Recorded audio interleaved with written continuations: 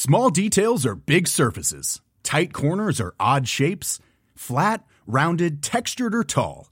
Whatever your next project, there's a spray paint pattern that's just right. Because Rust-Oleum's new Custom Spray 5-in-1 gives you control with 5 different spray patterns.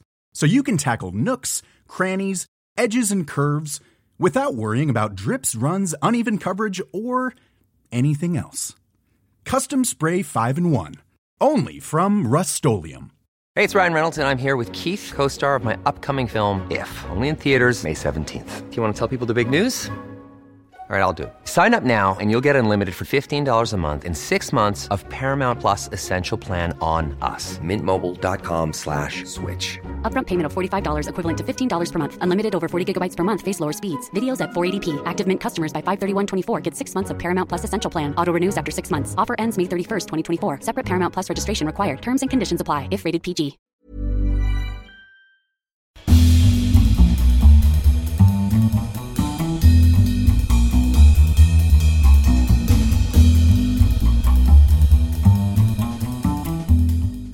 Well, hello again, my friend, and welcome into another edition of the Stream Police Podcast, this monthly look at what's streaming in movies, in television, and in music. And man, I got to tell you, it's a little bit surreal. It's been a while since we did this, but for our big end-of-the-year wrap-up, and this year, unlike any other, and unlike any that we will hopefully ever experience again, we are live together. We've got Andy Sedlak right here, beaming in from his studio in Cleveland. I'm not in my closet this time. I'm in my basement in Columbus so that he could actually see me because we're on Zoom here. And we're doing the show together, man. It's good to be with you again. It is great to be with you. And yeah, I know that you typically do the show from your closet. So when I saw your screen, I was like, God, that's a big closet. I took it out of the closet. This boy is living large. There are walk-in closets, and then there are walk-in closets. Yeah, this would be a pretty serious one, but no, I've come out of the closet, as they say, and good for you. Here, just being me, and it's good to talk to you, man. But I didn't even introduce myself. I'm Clint Davis. I talk movies and I talk television here on the show, and Andy always talks about music here every month. But we've been doing this show now for I think we're going on 6 years now. I mean, we've been doing it for a while.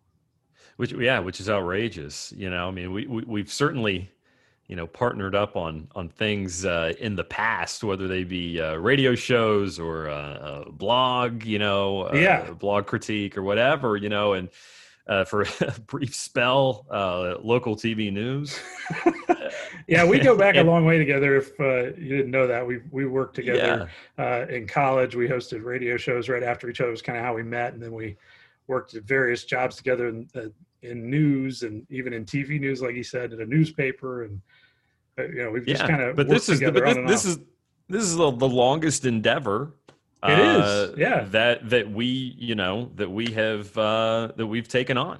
Yeah, and imagine that. I mean, it's the only time where we didn't have a boss over us, so no one's there to tell us to stop or to shut us down after we get going for a little bit. So, and no wonder it's lasted so long. Exactly. Yeah, there's nobody to tell us to shut the hell up. So I think that's why. But anyway, if it's your first time joining us, thank you for checking us out.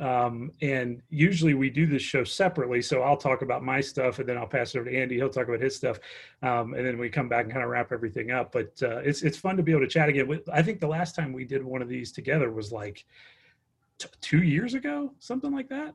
Maybe more. A while ago. 2 or 3 years ago. It was a while ago. It was a long time. Remember, we did the one at the Scripps Building in Cincinnati, yes. And I think we did one after that, didn't we? We did the one at where we recorded it at the library in Cincinnati. I couldn't remember which one was first or which one was second.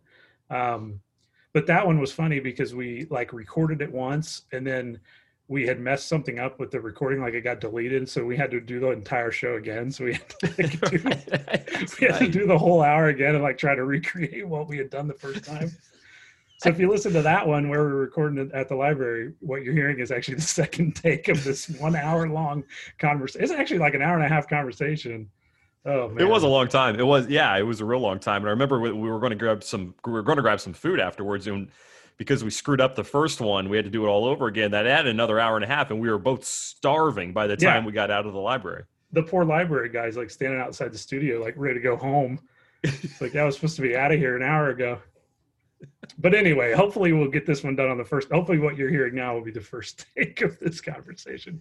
I want to tell you, if you're just joining us, to go over to YouTube, check out Overdue Review there. I do movie reviews every now and again on there. And you can follow me on Instagram at Mr. Clint Davis. I'll post there kind of what I'm watching when I'm watching it. And Andy is there on Instagram as well at Andy Sedlak. And he's kind of always posting what he's listening to. I always like when you do that on there. That that vinyl collection is getting unwieldy, I think, at this point. There's always music in the house, always. If I'm working, if I'm working out, if I'm whatever, quickly throwing something in the microwave for dinner, there's always music playing. The music, I will say that the turntable is used more than the TV. Really?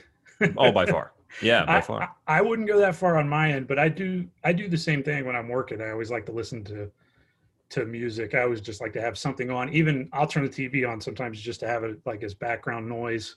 I always work really well when there's games on and stuff like that. So usually I'll just turn something on. I don't even care what the game is, just as long as there's something, to be on in the background. So let me go ahead and pose the first question. When you are working, because this is kind of an interesting contrast, and maybe this is sort of in line with 2020 and kind of what we're going through. When you're working, do you listen to different types of things when you're working versus otherwise? You know what I mean? Like, is it a little more like, are you picking out stuff that's a little more casual? Yeah. Is it a little more kind of like background music-y, like that's the intent? Or do you just kind of still listen to whatever you listen to, whatever you feel like hearing, even though you might be working? Typically, if it's like when I'm working and I'm writing, it'll be mostly instrumentals only. Like I have a Spotify playlist that has all these jazz songs that I like, and just different stuff that's easy to listen to that I've heard a million times and that's in the background. I usually don't listen to anything that's going to get me too like focused on the music if I'm really trying to do work. But other times, like if I'm doing work where I'm not writing, then I'll listen to like Sirius XM, and I'll just turn something on there. So yeah, I think that's the key is listening to stuff that you've just heard it 1,000 times, you know it by heart, and so you're not tempted to give the music your focus. You can still focus on work, because if it's something that I'm still trying to get used to, or I'm trying to kind of sink my teeth into, then it's inevitable that that's going to take my attention, and that's going to take my focus. Yeah, and there's only so much focus to go around. So yeah, it's always stuff. It's like they're like old favorites. When I'm working, exactly. it's like the old favorites list. Yeah, I try not to listen to anything I haven't heard before and that I want to hear. Because it's just I'm not going to get anything done. Right. If I'm doing that. I know you're the same way. It's just that's going to take all your focus away.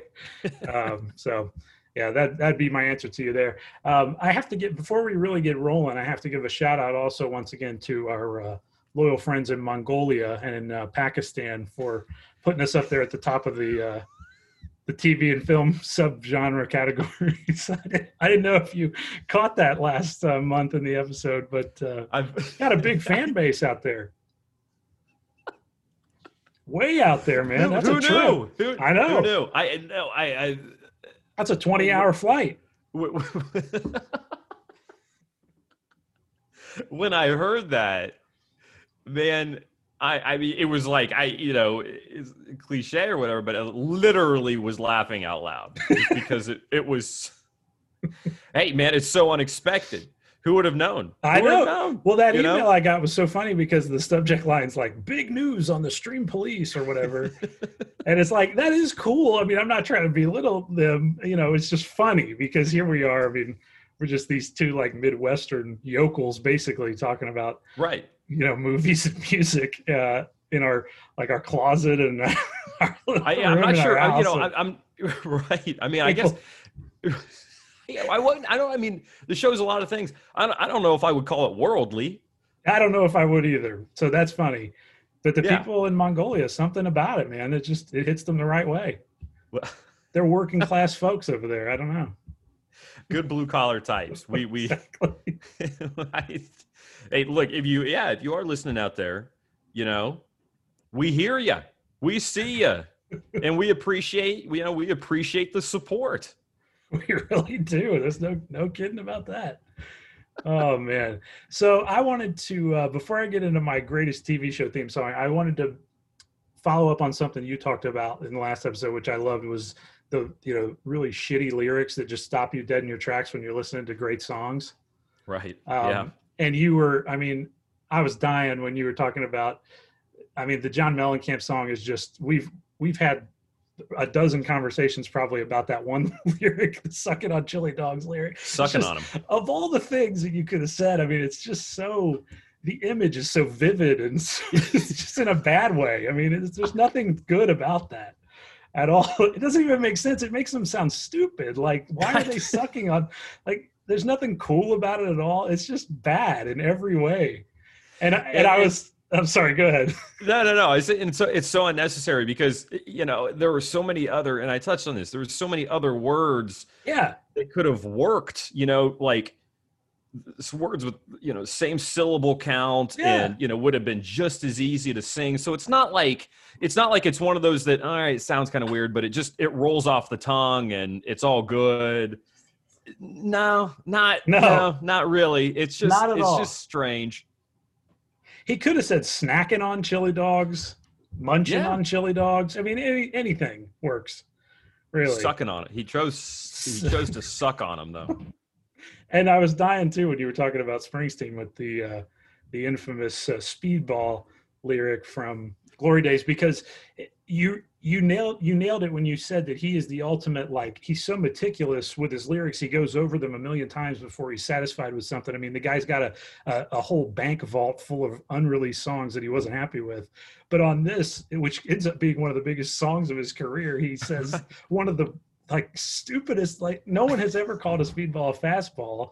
Even if you're the biggest sports rookie, you've never watched sports in your life, you know what a fastball is. Right. Yeah. It's one of those things that it's part of the American lexicon. It's not even a sports term. No. Fastball, curveball, these are things that you hear just in life. Yeah. You hear them in a variety of ways. It's just so unbelievably common. It is like he went out of his way to call a fastball a speedball, which does not roll off the tongue. I've sung along with Glory Days a million times. Yeah. And that it almost trips you up a little bit. It's not an easy thing to sing because it's so odd. It is. Yeah. It doesn't, I've never understood why he chose that, but I have to give him credit when he did the Super Bowl, and didn't he change it to he changed it to a football term, didn't he? Because he was, obviously they were doing football. I can't remember what he said. He changed it to Hail Mary. Throw that Hail Mary by you. That's what I was thinking it was too. Yeah. So I'll give him credit for that. That was cute. That was funny. Yeah, that's fun. But yeah, speedball. I don't know. But anyway, I came up with a few of my own that have always bugged me, in songs that I really like. And I've got quite a few of them from hip hop that just kill me in songs that I really, really like otherwise. So let me start off. Here's one for you. Dr. Dre, The Chronic, the classic track "Fuck with Dre Day" and Everybody Celebrating. I think it opens the album. Great song all the way through. One of those I always crank up. Yeah. But in the end of the song, when the song's winding down and you're really feeling good and you've got it turned all the way up, and that's when Snoop Dogg just decides to over and over again say, "Yeah, easy E, easy E, easy E can eat a big fat dick." And it's like he's singing it, "Easy E can eat a big fat dick," and you're trying to listen to this song and feel cool, and you're trying to rap along with him, and then how am I gonna? You're sitting at a red light and it's Eazy-E can eat a big fat dick. And it even plays worse now because of Eazy-E being dead for so long and such a revered. It just sounds so bad. I get it was there was a beef at the time, but good God, man, we could have said anything else. Yeah, Eazy-E, Eazy-E, Eazy-E can eat a big fat dick. That's yeah. I was listening to the new Eminem album, and there were a bunch of lines where I just said to myself, that's not going to age well. And he's got a bunch of lines that No. just haven't aged well. Oh man, and he's like one of the kings of groaners. Right. But when NWA split up, and they all hated each other, and they really didn't even that didn't even last that long. No, really didn't. It really was kind of a brief thing. But to go all in like that, man, it's like once you record it, that's it. That's it forever. It's really and bad. I know that's what gives it its power. Yeah. But you gotta, I don't know, a little bit of foresight wouldn't be the worst thing in the world. Eazy-E can eat a big fat dick. It's just a bad lyric all the way through. Stupid. It doesn't rhyme with anything either. It's just like an ad lib. It's just thrown in there. It's not like actually part of the song. It's just like kind of as the music's going down at the end. So they could have just left it out. Not clever at all. Oh no, not a great, not Snoop's best writing that he ever did. Yeah, Easy-E can eat a big fat dick. Tim Dog can eat a big fat dick. Luke can eat a fat dick. Yeah. All right. Speaking of guys who are great writers but didn't show it off all the time, how about Jay-Z? Jay-Z's had some really bad ones over the years, especially in the last decade or so.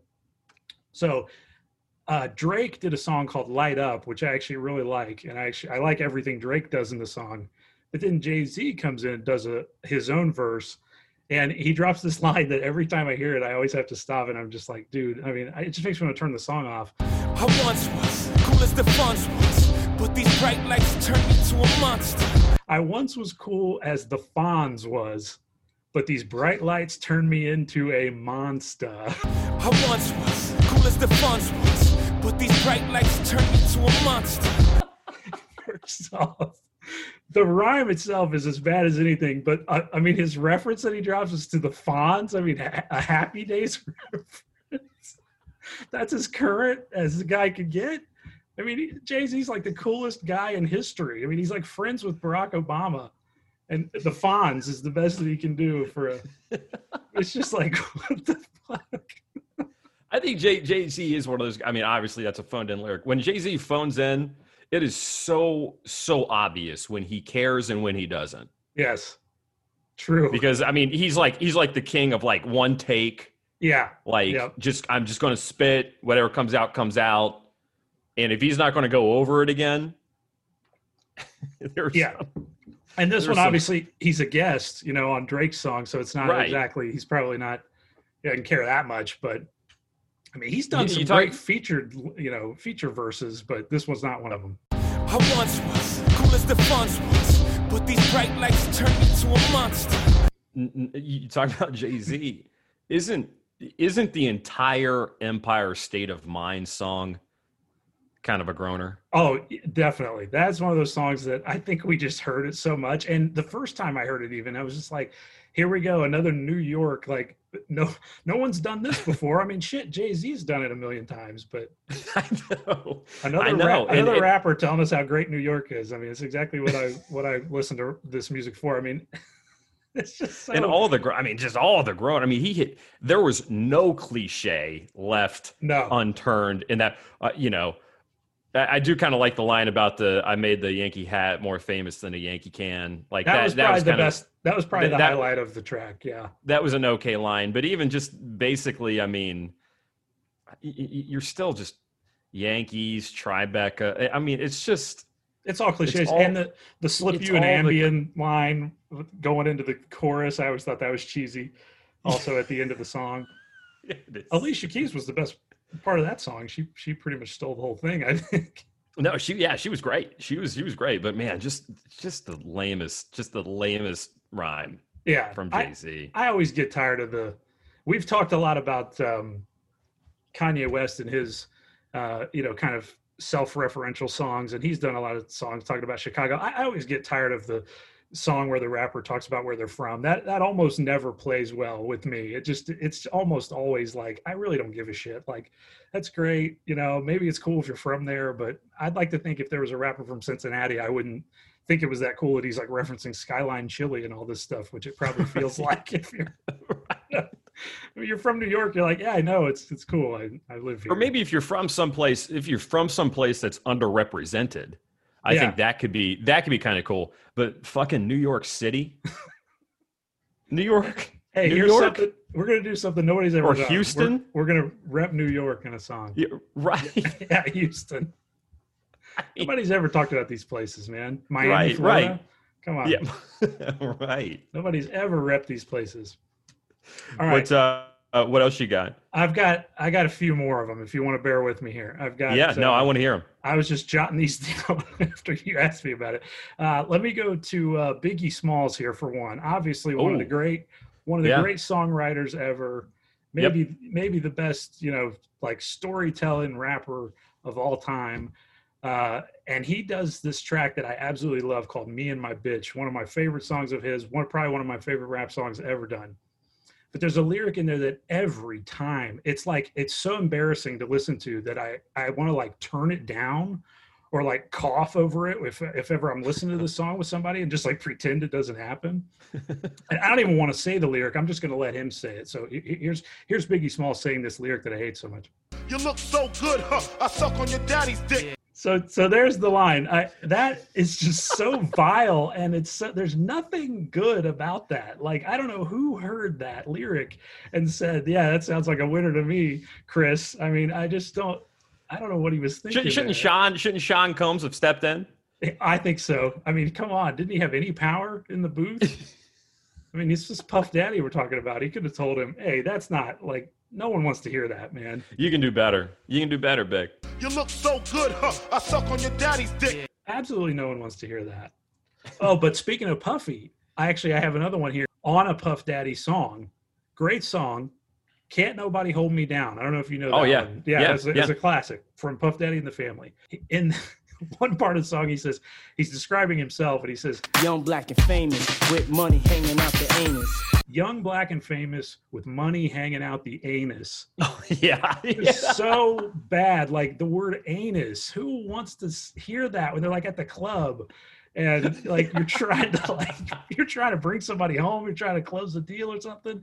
And you're out on the floor, and it's money hanging out your anus. I mean, it's just such a terrible word. I mean, he's trying to rhyme with famous, and what else should he have done? But I'm sure he could have come up with something. There's got to be something. There's got to be something better than that. That's that's the thing. That's the thing with all of these is that they didn't. And I touched on this a little bit in the last show.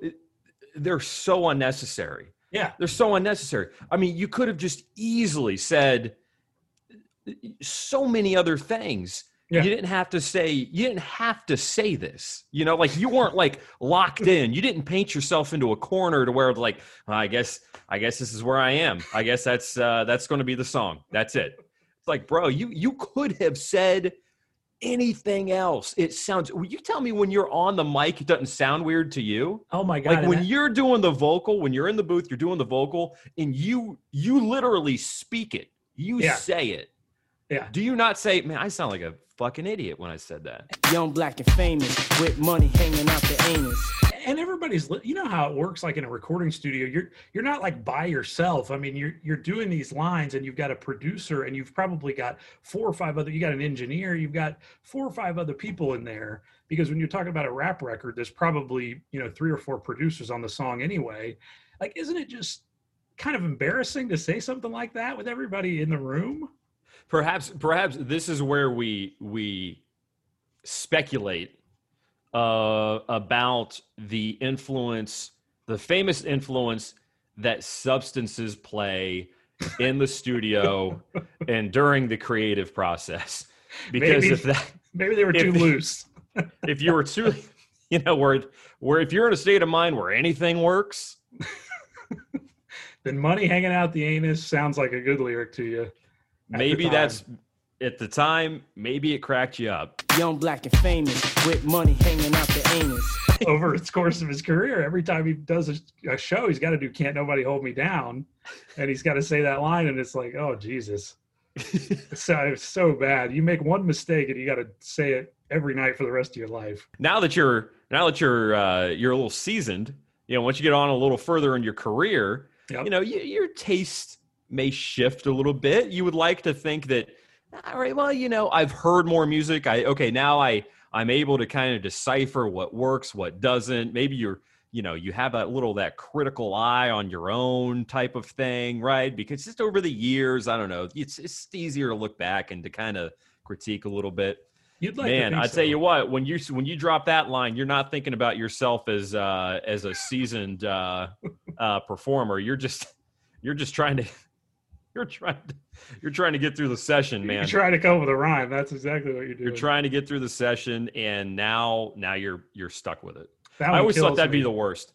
Having a song that you were stuck with that you hated, or having a song that you felt like just didn't represent you, or a stupid. Rap. There are so many lines in these songs. If there was just one line that stuck out like a sore thumb that you just had to grit your teeth, clench your teeth, and to just say it every time you were on stage, it's got to be the worst feeling. It's got to be. It has to suck. There are certainly worse problems, but it's got to be just like, I don't want to say this and do this, but people are going to get mad if I change it. And so you're stuck, man. So I have one more from rap, and this is one that you'll like because I know you're a big fan of The Game and the documentary. Yeah. So his song, the Dreams from that album, which is a great song. Yeah. Love the track, love the sample, love everything about this song. Yeah. Except for one lyric that's just completely stupid. This one's not nearly as embarrassing as the other ones, but it just makes The Game sound stupid when he says it. So anyway, it's like a heartfelt lyric. He says in the song, I woke up out that coma 2001, about the same time Dre dropped 2001. And this line sounds fine, but the problem is that 2001, the album came out in 1999. So he's 2 years. He thought that 2001 came out in 2001, but it was way before that. So he's 2 years off. If you woke up in 2001, then I hate to tell you, Game, but 2001 was an old album by that point. So it's over. and Dre's supposed to be his mentor, so he didn't know his music that well. Yeah, they're like Compton guys. They're West Coast LA Compton guys. He produced the documentary, so he's probably in the room when he says that. He's like, hey, man, that record came out in 99. He's like, fuck it. It sounds good. I woke up out that coma 2001. About the same time Dre dropped 2001. So I don't know. That line just always I thought was funny because it's not even correct. I never liked it. I never liked it when they tried to rhyme the same word twice. That's so lazy. It's so lazy, and if you're factually inaccurate on top of it, you're right. That's a shitty line. It's bad. It's just bad. It's a real bad line. It's funny though, at least. It's funny, but the thing that again, but it's not supposed to be funny. No, the problem is it pulls you out of it. Just kind of even for a second, it pulls you out of the song. And otherwise, the thing that makes these songs such a freaking shame is that if not for that, there would be nothing to pull you out of the entire song. Exactly. And you would have just been plugged in and engaged through the duration. Because that is one little thing. That's a great song. That's one of those songs I would say is one of the best. The whole documentary is a fucking great album. It is, but this song might be. It might be the best song on the album, and it's he puts this really stupid lyric in it, and it's just bad. It's just funny bad. But hopefully, a lot of people don't even realize that it's wrong because they'll just be like, "Yeah, it came out in 2001," but it was 2 years. The longer it goes, the less embarrassing that line is because people they're just not gonna remember. True. That's true. All right, let me go over to country for a minute. I only have one from country music for you, if you can believe it, because there's a lot of bad. I find that with country music that there's a lot of bad songs, and not necessarily a lot of examples where you've got this great song and you got the terrible lyric thrown in. Usually, the song is just bad from the start, and so you just stay away from it. Uniformly bad. Yes. But there's a line that I have always hated, and some people might like this line, by Merle Haggard in the song "Working Man Blues." This is a classic track. Everybody loves this song. It's one of his best, his greatest hits. But there's a lyric in it that really bugs me, and it's a whole problem with country music, I think, and kind of their fan base. But anyway, here's the lyric. Merle says, Well, hey, the working man like me. I ain't never been on welfare, and that's one place I won't be. I'll be working as long as my two hands are fit to use. and the line, you know, it's like the kind of thing that you would maybe hear your uncle say at like Thanksgiving or something like that. And the whole thing is just so condescending. And it's like, I mean, what are you going to do when your two hands don't work anymore, Merle? I mean, you're going to have some kind of help from somebody. Like, what do you think Social Security is, man? I ain't never been on welfare, and that's one place I won't be. I'll be working. Merle went down that road fairly often. He really did. I mean, Okie from Muskogee, yeah. But Muskogee, I mean, you know, that's just terrible. That's a painfully bad song. It is. You know, and that one, it wasn't exactly rooted at the time that it came out, and it is aged even more terribly. You know, he was, I think with that song, he was supposedly like making fun of people that were like that, like the narrator in the song. He's supposed to be, because I guess he was like, they were smoking weed on the tour bus or something, and they rolled through Muskogee, and he was like, I bet nobody smokes marijuana in Muskogee. And so he wrote the song from the point of view. Is that true? So, yeah. So it was supposed to be like poking fun at him, but then that song ended up like defining him, and he ended up kind of embracing it as a serious song. So it became serious. But I think okay, I want to wear the story. When he wrote it, it was like a jerk off. He was like making fun of those kind of people. But then, like, you're right, he went back to that kind of thing over and over again because I think it worked for him, and he had a fan base of, you know, these kind of people that would sing that kind of song seriously, even though Merle Haggard, I think he was like, I can't remember if he was from California. I mean, he's a guy who was hanging out with Willie Nelson all the time. I mean, this guy wasn't like the most straight-laced, clean-cut, you know, guy of all time or anything. No, that's another classic example of image contrasting with reality, which is what, I mean, to a degree, Johnny Cash was famous for that as well. To be honest with you, I mean, country music in general, right? I mean, that's a very conservative, traditionally conservative medium, and these are artists. They're not always that conservative, you know? I mean, they're eccentric people working within a traditionally conservative medium in country music. And so you do see that a lot of times, particularly in country, is that their personal lives don't exactly match up with the way that their music is presented or marketed. Yep. Because the marketing in Nashville, I mean, it's just so extreme. I mean, they have to sell an image, you know how it is. Yep. It's very phony, but that line just always bothered me because I like that song, but it, you know, and I guess, you know, in the context, I think of the guy who's sitting here at this bar saying this, it plays and it works, but it just bugs me because it sounds like something that I would hear some racist idiot say and really believe it. I just think that one is so condescending and insulting, kind of. So totally. That's what I like. That's the old bootstrap. I'm gonna pull myself up by my bootstraps, and I'm going, you know, like that's the whole thing. I'll never need any help, and I'll never take any, even if I do need it, you know. And it's like, I'm supposed to admire you for this. I mean, this is a good thing, right? So that one bugs me. All right, finally, I got two from Dylan for you because, you know, Bob strong. Bob was cranking out the lyrics over the years. Nobody really wrote more songs than him, and they can't all be, you know, winners. But I've got two lines from songs that I actually like because I know this was your premise. So let's go to Clean Cut Kid, because this is a song that I actually really do like a lot. And I think, you know, it's not one of his greatest songs, but it works for me. It works, yeah. It's a little obvious. There's a lot of obvious lyrics in this one when he's trying to get his point across about, you know, just what the kind of the military and what, you know, the United States and what service can do to someone when they turn violent and things like that, even though they come up as a nice person and then they go into this machine and get spit out.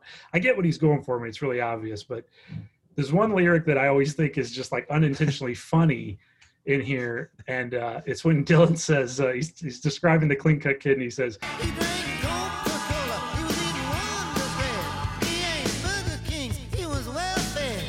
he ate Burger Kings, he was well fed. Burger Kings, plural. Like what? He ate the entire restaurant of Burger King multiple times. He ate Burger. I don't know did people call Burger King like Whoppers Burger Kings back in the day? I don't. Maybe this is an old thing that I'm not getting because it's like back in the day they called them Burger Kings. But every time I hear that, it just sounds so. He just sounds so out of touch there. Isn't that? I mean, that came out in the mid '80s. I think the Whopper was around in the mid '80s, wasn't it? Oh yeah, I think it had been around for like since the '60s. I want to say it's a pretty old sandwich. But can you imagine Dylan sitting around eating Burger King? I mean, he probably had never had it in his life and didn't know what the hell it was. He just thought the sandwich was called a Burger King. You see him in his mansion, his compound in Malibu, which I think is where he actually lives. I think so too. Trying to write about Burger King. the commoner. Hey, give me some Burger Kings. Yeah, get the Burger Kings. So that one's like one of those unintentionally funny lyrics in a song that's really pretty serious. There's a lot of serious stuff going on in that song. Right. Okay, one last one here from Dylan. This is a line from Sweetheart Like You, which I think you'll agree with me is one of the greatest songs ever written. Man, I'll tell you, there are bumpy lines in that song. I love it. I truly love it. There are bumpy lines though. You're right. It's an incredible song though. It's just there's so many good lines kind of about life, so much subtlety in it. The imagery and is great. I think if I had to get, I think I know where you're going. You think so? I think so. Yeah. It's just one really bad line that falls kind of right at the end. I think it's at the end of the first verse. And this really is a tremendous song. If you've never heard Sweetheart Like You, listen to it because it's just outstanding. It's one of the ultimate nighttime kind of tracks that you could ever hear. Yeah. But in the song, Dylan throws this line out. He's talking to this woman the whole point of the song, and he says to her really tenderly, "You know, a woman like you should be at home. That's where you belong. Taking care of somebody nice who don't know how to do you wrong." Every time that line comes up, I'm just like, oh my God, I'm like looking down. And I think even Dylan himself has said that it came out the wrong way, like he meant something else by it, but it just came out like he was telling her, like he was saying like women shouldn't do anything but be at home taking care of men. But that's exactly what it sounds like. Like it just lands with such a thud. It's like, oh God, this song is great. And then he's got that line and you know, I knew that's the line that you were going to pick out. And the problem with it is that there's a pause in between should be at home that's where you belong. Pause, taking care of somebody's nice, don't know how to do you wrong. There's that pause there. And so it sounds like you're right. It hits weird because he says, a woman like you should be at home. That's where you belong. And it's just like, it's in. And it just like, what? Yeah, it hangs there. Yeah, it just hangs there. You know, a woman like you should be at home. That's where you belong. I think he's saying, look, you shouldn't be in the shithole bar. You should be living a life that is full and loving, and you should be in a caring relationship. That's what you deserve. Yeah. But the delivery is so shitty. It is. Because he says, a woman like, it's almost like he's like pointing the finger, like a woman like you should be at home. And it feels like period, end of statement. That's the problem with that. That's where you belong. And it just takes me out of it every time. I'm just like, man, I love there's so many great things about this song. The line about, walking across cut glass to make a deal. That's one of my favorite lines that he's ever written. And there's so many good ones, and really this lyric probably works in the context of this, like kind of, because anyone who would be hanging out at this bar is probably a piece of shit kind of person anyway. Right. So the guy saying the line, the character in the song is probably this kind of guy who would say something like this, but I think it comes off just as condescending. And the song is kind of romantic. Really, it's kind of a romantic song, but then that line comes in and it just ruins it. Right. I don't know. It feels so out of place to your point, because even the production and the feel of the music, it's very, kind of dreamy, and you feel like it's tender. reaching. It's like a tender song. Absolutely. Yeah. I mean, you feel like even though the setting is so wretched, they are reaching for something more noble. Like they would like to be part of something more noble. That's the feel of the whole song.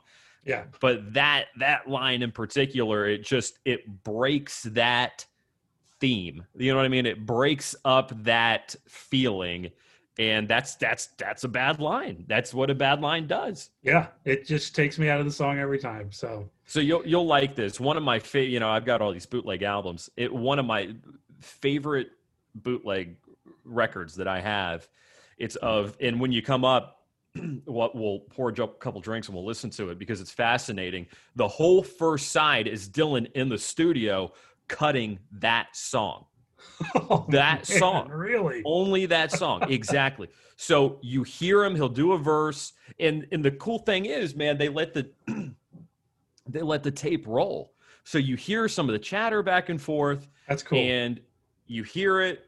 Stop. Let's do it again. Hear it. Stop. Okay, let's do it. Let's do the second verse. Okay, hear it. I don't like the way you phrased it. Hear it. And the side ends with a complete take of the song. And it's an alternative take. It's not the one that ended up on the album. It's a full take of an alternate version of that song. That's fantastic. For my money, I mean, it's just as good as the version that was put out officially. It's really? A really interesting, it's a really compelling listen just to kind of hear them try to build it. And then you've got, like I say, that alternative take at the end. I bet there are so many people listening to this that hear you say that, like there's a whole side of an album that's just him doing this song. They probably think that sounds like the worst thing that you could possibly listen to, but I'm just like, well, I want to hear it immediately. Right. Yeah. That sounds incredible. He didn't put it out. Some gopher smuggled those tapes out of the studio and sold them to bootleggers for, I don't know, who knows what. But yeah, no, he didn't put that out himself. But it's interesting just because it gives you that fly on the wall feeling. It wasn't in the official bootleg series. No, all Dylan recording "Sweetheart volumes. Like You" yeah, exactly.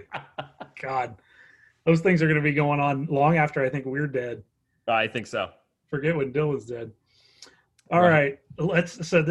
We talked about bad lyrics for so long, but let me get into the greatest TV show theme song of all time this week, our 59th entry into the canon. And I don't know how you feel about this one, Andy, but I have a feeling it's going to be one that you like.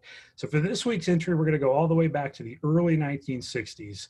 And this was a time when crazy science fiction shows were all over TV, even though there were only 3 networks on at the time. Like everyone's got sci-fi shows on. And I think in the early part of that decade, before all these assassinations happened, people just had such optimism about the future and about American ingenuity. And, we were going to go to space and do all these crazy things. And they thought that, we'd have flying cars and we'd live in cities that were in the sky 30 years from then. And they really believed it, I think. Oh, yeah. It was something in the air then. But there's that 50s optimism that bleeded into the early 60s. It was, and it ended pretty quickly after that. But anyway, this week's pick debuted on ABC on September 23rd, 1962, when The Jetsons made its debut on television.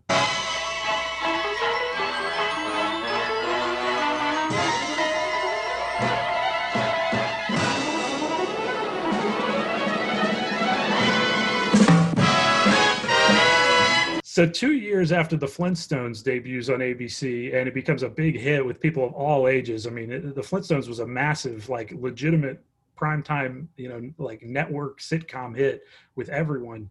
ABC decided to capitalize on it, and they came up with a counterpart show that moved from the Stone Age to the Space Age. And the shows are really pretty similar in setup, aside from the settings, obviously. I mean, you've got the dad who's a working stiff, blue-collar job, got a hard-ass boss. You got the mom who's a homemaker. You got the family pet. In the Flintstones, it was a dinosaur, and the Jetsons, it was a dog. You had a couple differences. The Jetsons had older kids. They had two kids who were older. They had the robot maid who kind of stole the show most of the time. Yeah. But the shows were pretty similar, and the whole family of the Jetsons was laid out for you in the theme song, all revolving around their relationship to George, who was obviously the clear star of the show.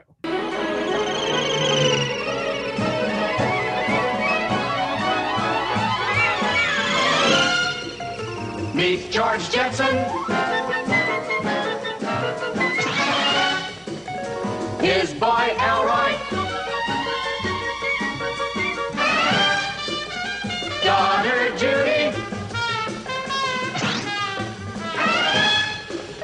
Jane, his wife. And I just think this theme song is so perfect. It just nails the whole sound of the 1960s. Yeah. But it sounds nothing like the Flintstones theme, which is also another really good theme song. But it doesn't sound like the Flintstones theme. It sounds completely different. It goes for something kind of more like driving up tempo. You got those in-your-face horns. You got those jazzy vocals.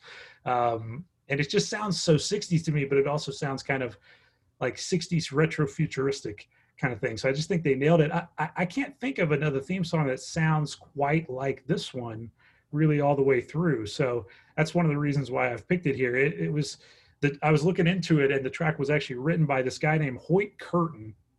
There's a name for you, Hoyt Curtin, who was basically, he was like a legend in the early days of animated TV. He was the musical director at Hanna-Barbera.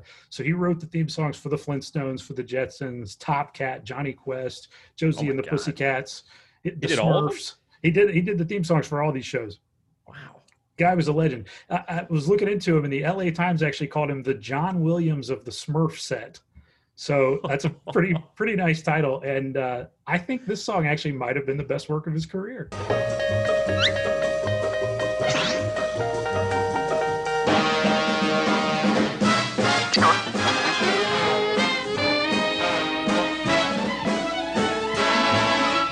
And I think of the Jetsons when I think about this show as like an iconic TV cartoon series, but I didn't realize that it actually only ran for one season and 24 episodes in primetime before it got the yank by ABC. So 24 half-hour episodes, that's all that existed in the 1960s of the Jetsons. Oh my God. I mean, I never knew that. So it had to have come back relatively quickly in another. So how did that work? It came back about 20 years later as a Saturday morning cartoon. So in syndication in the mid 80s, this is where you probably saw it and where I saw it when we were kids. And it actually ran for another 50 episodes, which is, decent, but still not that long of a run. So there are only actually 75 episodes in total of the Jetsons that have ever existed, which is pretty crazy. Yeah. Less than 100 episodes of the show, which is, that's like a fraction of what exists for the Flintstones. So it's just that was on for a long time. I mean, I think the Flintstones the Flintstones series started in black and white. It did, yeah. It started black and white and then went to color, and it was, that was a huge hit. But the Jetsons just never took off like the Flintstones did, I guess. So it's amazing how many of these classic series that we think about really didn't have that long of a run. I mean, you just talked about the Munsters, and that was exactly. What was that? 2 seasons, 3 seasons?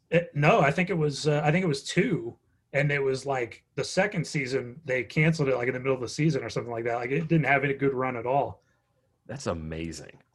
Even though everyone remembers the Munsters, and there were shows that were on back then that were on for a long time, and nobody talks about them. Right? Yeah, you're right. So that's absolutely right. But the Jetsons is one that we still remember, and. But it really wasn't on for that long. I found something else funny too when I was looking into this, and when the show came back, and it was in 1986 actually that it came back, the theme song actually became a hit single for a minute. It cracked the Billboard Hot 100 because they re-recorded it like in better audio quality, but it was the same song. They didn't do anything new to it, and it was actually being played on the radio. So if you can imagine in 1986, like this song popping up between like a Madonna and a Duran Duran track. Jetsons theme song had to sound so stupid on the radio, but it was a top 10 hit. It's one of the things that never happens anymore, because you do hear used to hear movie themes on the radio, TV themes on the radio. They used to be, that was fairly common. One you never hear anymore is an instrumental. Instrumentals used to do great business on the charts, and I couldn't tell you the last instrumental that was a top 40 hit. I can't either. I would probably say it was probably in the 70s, I'm thinking, but that would make sense, but I don't know. Even then, like the song "The Horse" is popping in my head for some reason. The Cliff Noble song, that's probably the last hit instrumental. But yeah, in the 60s, it was like or in the 50s and 60s, it was like instrumentals dominated the radio basically. Yeah, I mean the Ventures got in the Hall of Fame by doing instrumentals. So the Jetsons theme song by Hoyt Curtin from 1962, that's our pick for the greatest TV show theme song of all time this week. Help!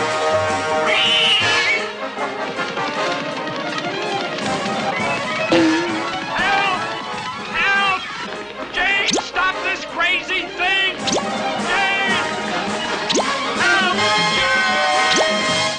All right, so how do you top the Jetsons theme song? I just don't know. It's pretty tough. It's one of those that I think you got to crank it up when it comes on when you're poolside. To your point, Andy, it's a great tune. You embrace it. Still cool to this day. You're not going to hold out. Yeah, Exactly. You're not going to hold out. Come on, what are you waiting for? A better song to come on? I just want to be there when it plays on the radio. It's hilarious to me. All right, so let's move on and talk about a movie. Or in the grocery store. Just anywhere. I can see that one playing at the grocery store actually now. It's got anywhere. that kind of little jazzy thing going on that they might play at Kroger. But a movie that both of us actually watched recently that's getting a good bit of awards buzz in this weird, year that we're in, which is, just unlike any others in the entertainment business, especially. I think music has luckily kind of been spared a little bit because of the nature of home studios and stuff like that, and artists releasing music themselves nowadays and kind of putting stuff out directly on Spotify and things like that. You don't have to go to a record store like you used to. So I think music's done pretty well, but man, for like movies and TV, they really got hammered this year. But we were given a new David Fincher movie in the form of Mank, which hit Netflix just in the last month.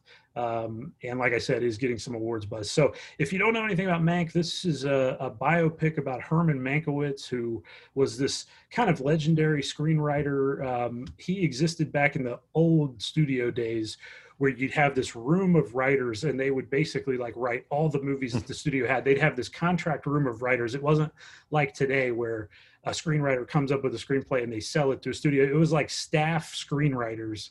And these guys, they were pretty much all guys back then.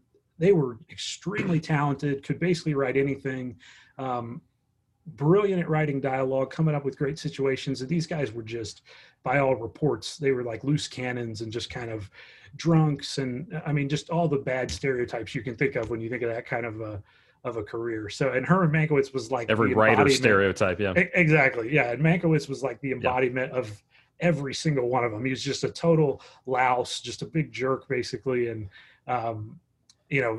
never made his opinions quiet, and he had a lot of controversial ones at the time. And he was a great writer as well. He's of course the guy that wrote Citizen Kane. And this movie is about him trying to finish up Citizen Kane basically on a deadline that has been set by Orson Welles. So it's a kind of a cool glimpse into Hollywood in the late 1930s, and also into William Randolph Hearst, who Kane is about famously, and who was like the most powerful. I don't think people now can imagine William Randolph Hearst, like how much power he had, because there's no one like that today. Like we have TV moguls and we have people like Jeff Bezos and Bill Gates, but like Hearst was so powerful. His newspapers were everywhere. He could literally make anyone famous. He could get any politician elected that he wanted to if he put them in his newspapers.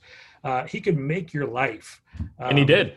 And he did. Yeah, he made people famous. And as this movie goes into, he got politicians elected to major seats simply by being friends with them, basically, and putting them in his newspaper. So he's like a fascinating kind of character from history, just because of the amount of power that he had. And it's just hard to imagine that now with how split everything is in the media. This was back when newspapers were really it. They were the only way to get any information. So So there's a lot of stuff in this movie about William Randolph Hearst, but it's really about Herman Mankiewicz, and Gary Oldman plays him in the movie. And anybody who listens to the show know my thoughts about Gary Oldman. I think he's probably maybe the best actor in history as far as a movie actor goes. He just can do anything.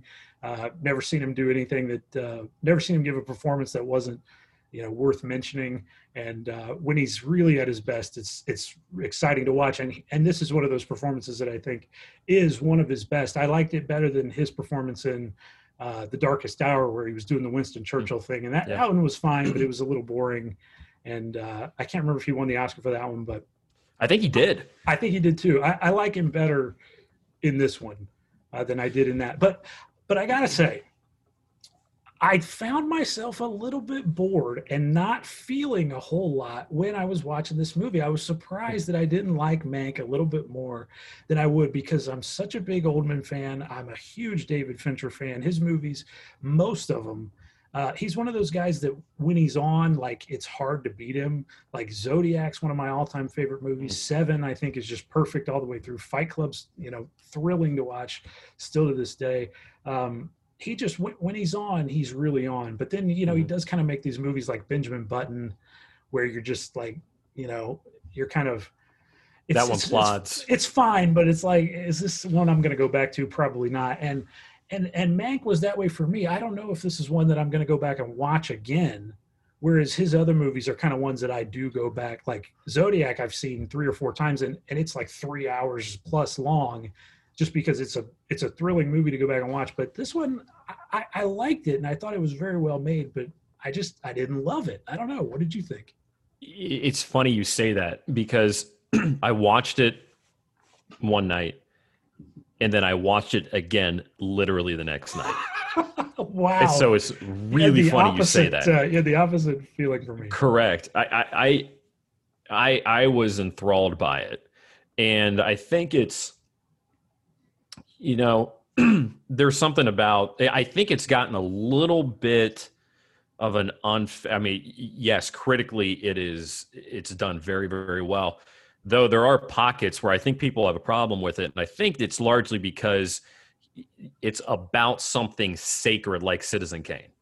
I think anytime you try to address something that is so widely considered untouchable, you're kind of setting yourself up for criticism. And I think you're seeing that a little bit. I have other friends that are big movie fans, and I've talked to them, and I'm surprised that they didn't like it more. Kind of like, not too dissimilar from your own experience. But for me, I thought it was, I was just enthralled by it. I loved Oldman's performance. I did too. He was very good in it. I think it's my favorite thing I've ever seen him in. I was just drawn. Oh yeah, I was just drawn to it, and I liked how, here's this writer, this forward-thinking writer who just, it's fun to watch him cut through the bullshit and bureaucracy of the day. And it's also fun to see how that impacts his career negatively. It doesn't do him any favors. No, the guy can win an argument. He can win a battle and lose the war, which he did a lot. And so that's an interesting dynamic just in life, that I enjoy watching. Amanda Seyfried did a nice job. Is it Seyfried? Seyfried. Seyfried. Yeah. Seyfried did a really nice job. I've never really seen her in anything that I've loved. But I thought she did a hell of a job. I did too. I actually was going to say that I was, and my problems with the movie had nothing to do with it being around the making of Citizen Kane. I was glad that they didn't kind of get more, like, I'm glad it wasn't so bogged down in trying to show us the behind the scenes of Citizen Kane, because I think it really was about Herman Mankiewicz, and that's what it needed to be about. It wasn't about Citizen Kane. It was about this guy and how he's just somebody that was unique at that time. But I just was kind of bored. Like, it didn't grip me at the beginning, but that changed when Amanda Seyfried came in. She was what really made me, like, as soon as we saw her, I just thought she was tremendous. And every time she was in a scene, it was like I wanted to see more of her. I liked her character a lot, Marion Davies, and I thought she was great in it. And yeah, as far as her career, Mean Girls is probably the biggest that's thing right. of hers that I know. And I mean, that's a good movie, but it wasn't like a showpiece for her acting or anything, but she was really good in this, playing Marion Davies, which was a huge part. It's absolutely. And again, I mean, it certainly helps. I mean, if you're listening to this and you've never seen Citizen Kane, I would probably skip Mank, because you really need to have an understanding. I almost say a thorough understanding of Citizen Kane. I think you need to have seen it. I think it will be hard you'll probably be a little lost if you have never seen it. And I think you really need to remember it. I mean, you really need to remember the characters. If it's one thing that it's maybe hard you to saw not a few remember years Citizen ago, Kane, though, well, I think so. But you know how it is. I mean, if it's, I don't know. Sometimes there are people that watch movies and I kind of remember the feel of it. I kind of remember the end. I kind of remember maybe they remember a scene or something. I mean, this is one you got to remember. You really need to have a thorough understanding of the film and some of the backstory. But if you do, boy, I enjoyed it, and I love the way it was shot. It was shot in black and white, and some of the angles and the lighting. I mean, it's just the little transitions and stuff like that. They were definitely like going for that era, and I think they did get that. I wasn't nuts about the cinematography. It wasn't as pretty as because Fincher's movies, man, they just look so good usually. And like, that's one of the big things for me is his movies just look incredible. And this one looked good, but it didn't look like, like with him, I expect something to really blow me away with how it looks. And I thought it looked good, but it was like, it was fine as far as the look of it goes, but I wasn't nuts about it. I don't know. I just, another thing that bugged me about this, and I really also like Lily Collins. I wanted to point her out. She plays Mankiewicz's like assistant, I guess. She's like his. Yeah. I don't remember what the word is, but she's he dictates what he wants of the script, and she's the one that writes it for him.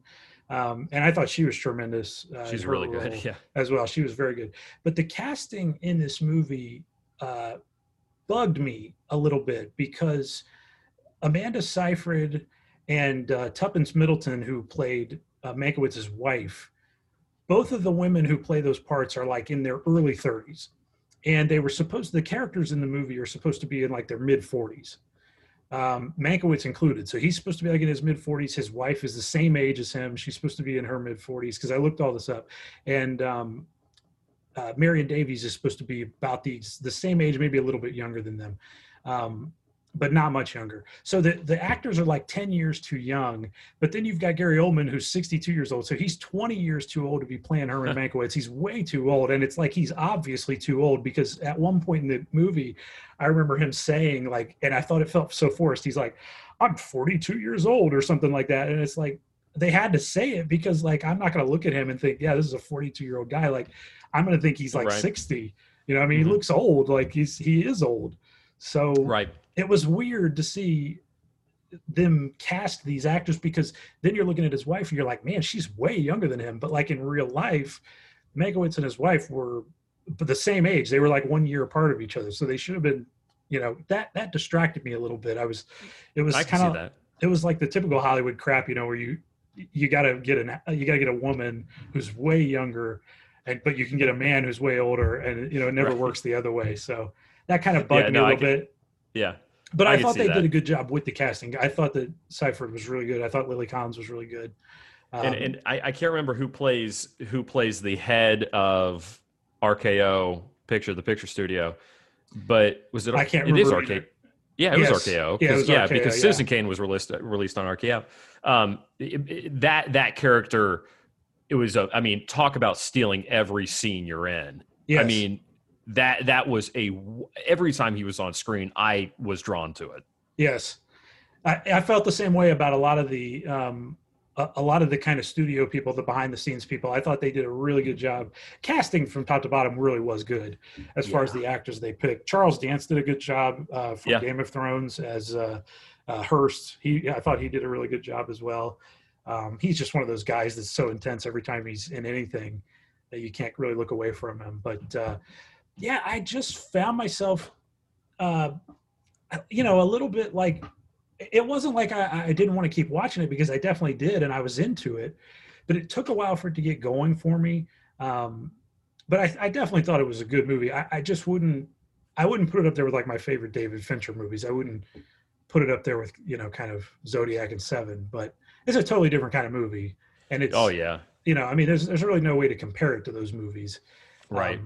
But I was thinking about this movie and I really love the fact that Netflix lets directors do these kind of movies, because this was just a passion project all the way through. Like, this was the movie that Fincher had been trying to make ever since he did Fight Club, I think. And Fight Club was when he kind of became a name director. It was after he had done Seven, and then he does Fight Club. And both of these movies are so acclaimed. And even the Alien movie that he did was really good as well.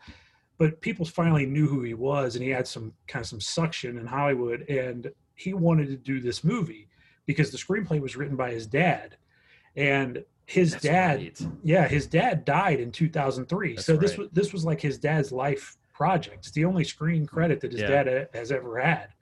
So it's kind of a beautiful project. Like it was really David Fincher's way to like pay tribute to his father, who was like worshipped Herman Mankiewicz and wrote this movie about him, but never was able to see it be made. And he had been trying to get it made for forever, but nobody wanted to give him the money for it. And Netflix comes along and finally lets him do it. And I just think that's kind of a beautiful thing, that filmmakers have a place to go, because this is a movie that would not do well theatrically. Like, if it had been released in theaters, it's not going to make big money at all. And it's not really that kind of a movie. It's not made for a popcorn audience. No, but you've got like these huge name people involved in it. And I think only a Netflix could have made it this way and made it with these kind of production values, and made it to where we can all watch it pretty easily, and given a guy like Fincher an outlet to do this. So I think that's really cool of Netflix. And I think I really like that about this movie, that it was such a passion project and it was something that he was just so into. And that's hard to replicate. I mean, it's one thing to make a great movie, but it's another one to make one that you've wanted to make. You've always wanted to make. And this is definitely that. So that makes me like the movie more than I necessarily did when I was watching it. But it's definitely a good movie. Like, it's one of those that if you're into Hollywood at all, and the characters of Hollywood and the history of it, you have to watch it. I think you brought up a good point of, I think seeing Citizen Kane probably is going to help you a lot. You definitely can watch it without it and just know that they're talking about Citizen Kane, and just, it's because it's really about Herman Mankiewicz. It's not about Citizen Kane. But I think it does help you to have seen it, because you'll get a lot of, because they do talk about the movie a lot in it, and they talk about some of the particulars in the movie, and you'll just be lost in those scenes. And you'll be wondering why people are making such a big deal about this movie. But Citizen Kane is a shocking movie for when it came out, because of how bad it makes Hearst look, and how just empty of a person it makes him look. And this is the most powerful person in the country, and Hollywood funds this movie that just makes him look like a piece of shit, basically. Right. So it's really an amazing movie that took major balls to even make. And I think understanding Herman Mankiewicz a little bit more kind of makes you understand the movie a little bit more too. Totally. Yeah. Did it make you want to watch Citizen Kane again, right after? It did. And I almost looked at it or felt like it was a distant, but it's almost like a distant sequel, not that you're picking up on the same story, but that, it's almost, everything is in a cinematic universe now. Right. And exactly. It almost feels like another entry cinematic universe from the cinematic universe, so to speak. I love it. It just put me back there. And maybe, part of it too is I really like Citizen Kane. I mean, I think. Me too. I love it too. It's a film that deserves every accolade it's ever gotten. I don't think it's overrated at all. It's one of those, not at all. I mean, I cherish that film. So to see something like this, and there is originality. It's not just it's not hero worship. I think it would have bothered me if it was just naked hero worship, just slobbering all over, just this movie and, all this stuff.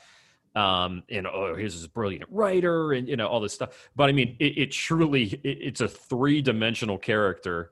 Like I say, I mean, he hasn't he's not the happiest guy at the end of the movie, No. in spite of things, in spite of success, in spite of, so, it's just an interesting contrast between this writer and his work, and how work can, it can impact you for the better, it can impact you for the worse. Sometimes it doesn't impact you at all. Sometimes you are who you are, and whether you're successful or not, that's not going to change. And okay, that's it. It's just, ultimately, I guess you can boil it down to this: it's a movie about an outsider. Period. Yeah, he's an outsider. It is, in a town full of insiders, and his talent is such that you have to take him seriously, but you can tell that nobody wants to entertain this guy. It seems like it's weird because it's like everyone likes him and they kind of like when he's around, but then they don't really to a point. It's like they don't really want to hear his thoughts on life, but they kind of like when he's around. They especially like when he's a drunk, but they don't necessarily like so much when he's got serious opinions about things. So it's kind of heavy in that way. It is, yeah, and that's the other thing. I mean, the movie's also about alcoholism. It's about addiction. Yeah. It definitely is. I would tell you, if you sit down to watch it and you feel a little like, where's this going at the beginning, just to stick with it, because it really does get going. And I especially like the stuff that they do with like the governor's race in California at the time, and the Upton Sinclair stuff. I thought that was kind of really interesting, and made me kind of look back into Upton Sinclair again, because he was a guy I hadn't thought about in a while. I mean, another legend who I did the same movie about. Yeah, I did the same. I went down the Wikipedia rabbit hole. Exactly. Afterwards, yeah. And Bill Nye plays him in the movie, which I thought was a nice little nice little touch. Right. So it's a cool movie, and it's just a total labor of love. So if you like movies, and if you like David Fincher as a director, I think you probably owe it to him to watch this movie, because it's the movie he's always wanted to make. So it's certainly worth watching just for that. And Gary Oldman is tremendous in it, and he should be nominated for probably another Oscar. And Amanda Seyfried was really good as well. I loved her. I wouldn't be upset if she was nominated for an Oscar for this too.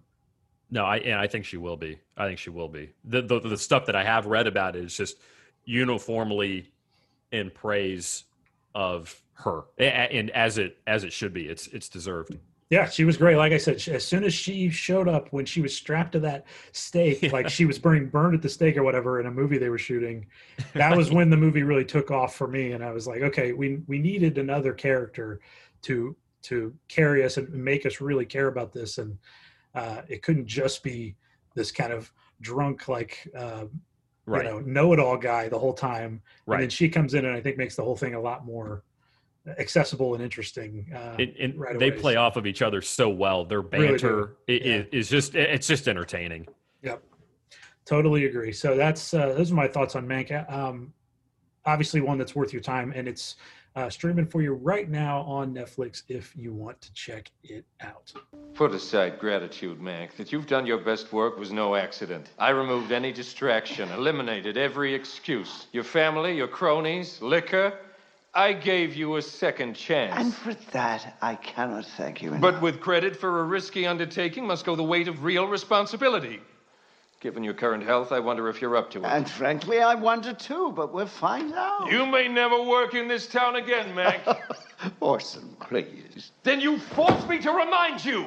We have a contract that you understood and agreed to. If you fight this, it will go to what your new guild calls arbitration, and you, my friend, will lose script, money, and assuming such a thing still exists in Hollywood, the respect of those who honor their word. How can I put this nicely? I may be a loose cannon, but you, my friend, are an outsider. They're exasperated by me, and I've earned it. But you, a self-anointed savior hyphenate, they're just waiting to load you. Remind me never again to work with a washed-up alcoholic. Duly noted. Nelson Algren, please copy. All right.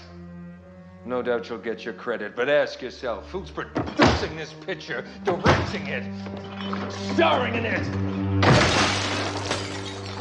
That's just what we need when Susan leaves Kane. An act of purging violence. Man, this is fun. And I just want to say that, first of all, it's just good to go back and forth like this. Every time we do it, it's a highlight of my week, man. It's just a lot of fun. I agree. But highlight of the year this time. You're right. We talked about bad lines in songs. And on the flip side of that, I was wondering, what lines, when look, we listen to a lot of stuff. I mean, we take it seriously. We think about it. I think that's one thing that a lot of people don't maybe realize about music is that, you listen to it to think a lot of times. It helps you think. You think about it afterwards. You'll be going about your day and you'll see something that reminds you of a line or reinforces a line or something like that. So when I say that, what great lines or great verses to you stick out? Like, are there any verses, any lines that are just near and dear to your heart? Not necessarily words to live by or anything like that. We're not, this isn't bumper sticker stuff, but just anything that has kept you, has just been close to your heart over the years. We talked about bad lines. Flip side, what is it that's really good that comes to mind that you've always got close? The first one that comes to mind for me is the Thong song by Sisqó. Let me see that thong. That's the first one. Those are words to live by. At one point, they were. At one point in everyone's life, those are words to go by, I think. At one point, truer words were never spoken. But for real, when you were mentioning this, one of the first songs that came to mind, and it's like a song of just constant examples of this. I think every lyric in it is great. Is I know it's one of your favorites, Bruce Springsteen's "Darkness on the Edge of Town." Oh yeah, it's right up there with my absolute favorite songs by him, and by extension of that, my absolute favorite songs ever written.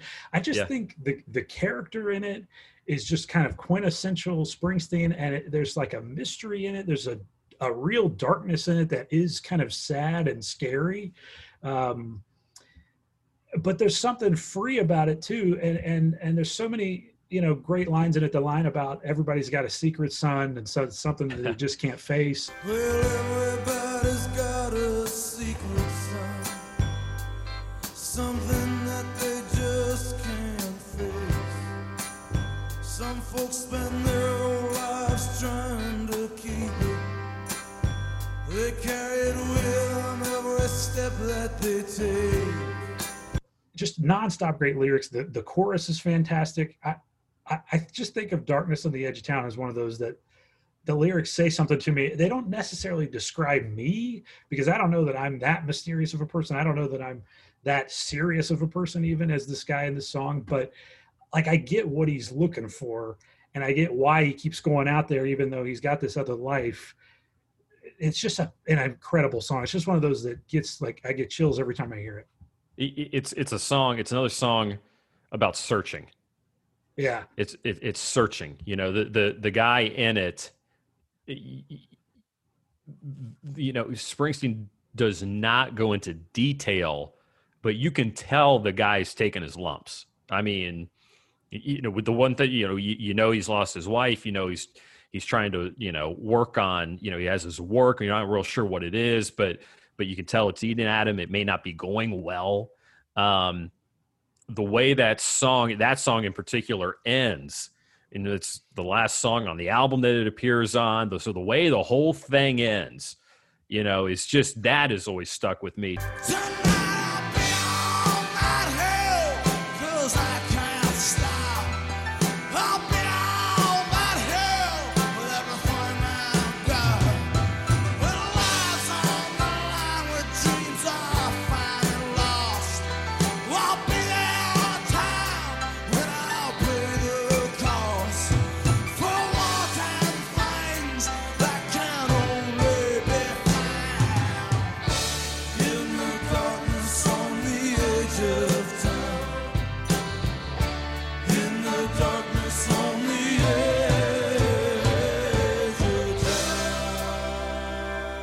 mean, that might be the best closing lyric that I can think of, honestly, as far as fading an album out. So that album's full of them. I mean, Badlands has a lot of those great lyrics. The Promised Land has a lot of those lyrics that you can live by, kind of, as you were saying. I don't know. That's just one of those albums I go back to when it comes to lyrics that they speak to you and they just say something to you. I don't know. It's just something about it. I think that album in particular cuts through a lot of the artifice of life. I mean, I think, and there have been songs about this too. We kind of do the dance, right? We kind of, everybody's trying to, there's this veneer and there's this sheen over the human experience. We don't always reveal everything. You can't, right? I mean, living's a tricky thing. But those songs, that collection of songs in particular, just really does a nice job of just cutting through the artifice and just getting to the heart of it, just getting right down to the bone, and especially, I mean, Badlands to me is, that's up there with Darkness on the Edge of Town. I mean, Lights Out Tonight, Trouble in the Heartland, right? I mean, that's bang. It's like, and that's how things start. It's all right, let's go. Now we've already cut in. Let's go. He was really just in such a zone when he was doing that whole record. I think everything is so stark and brutal.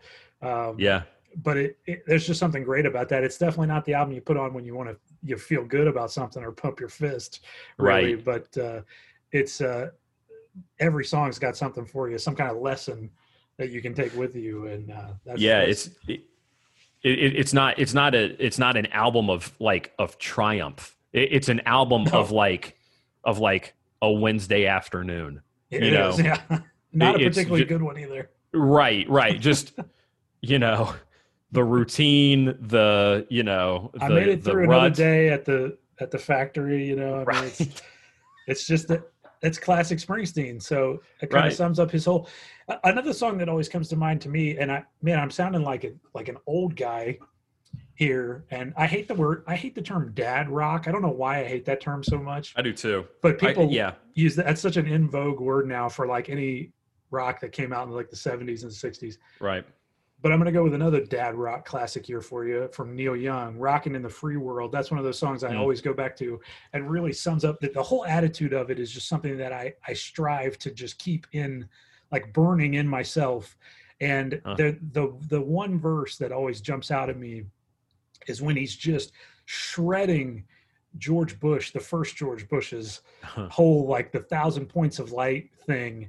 And he's just torching it. And he says, we got 1,000 points of light for the homeless man. And we got a kinder, gentler machine gun hand. We got 1,000 points of light for the homeless man. We got a kinder, gentler machine gun hand.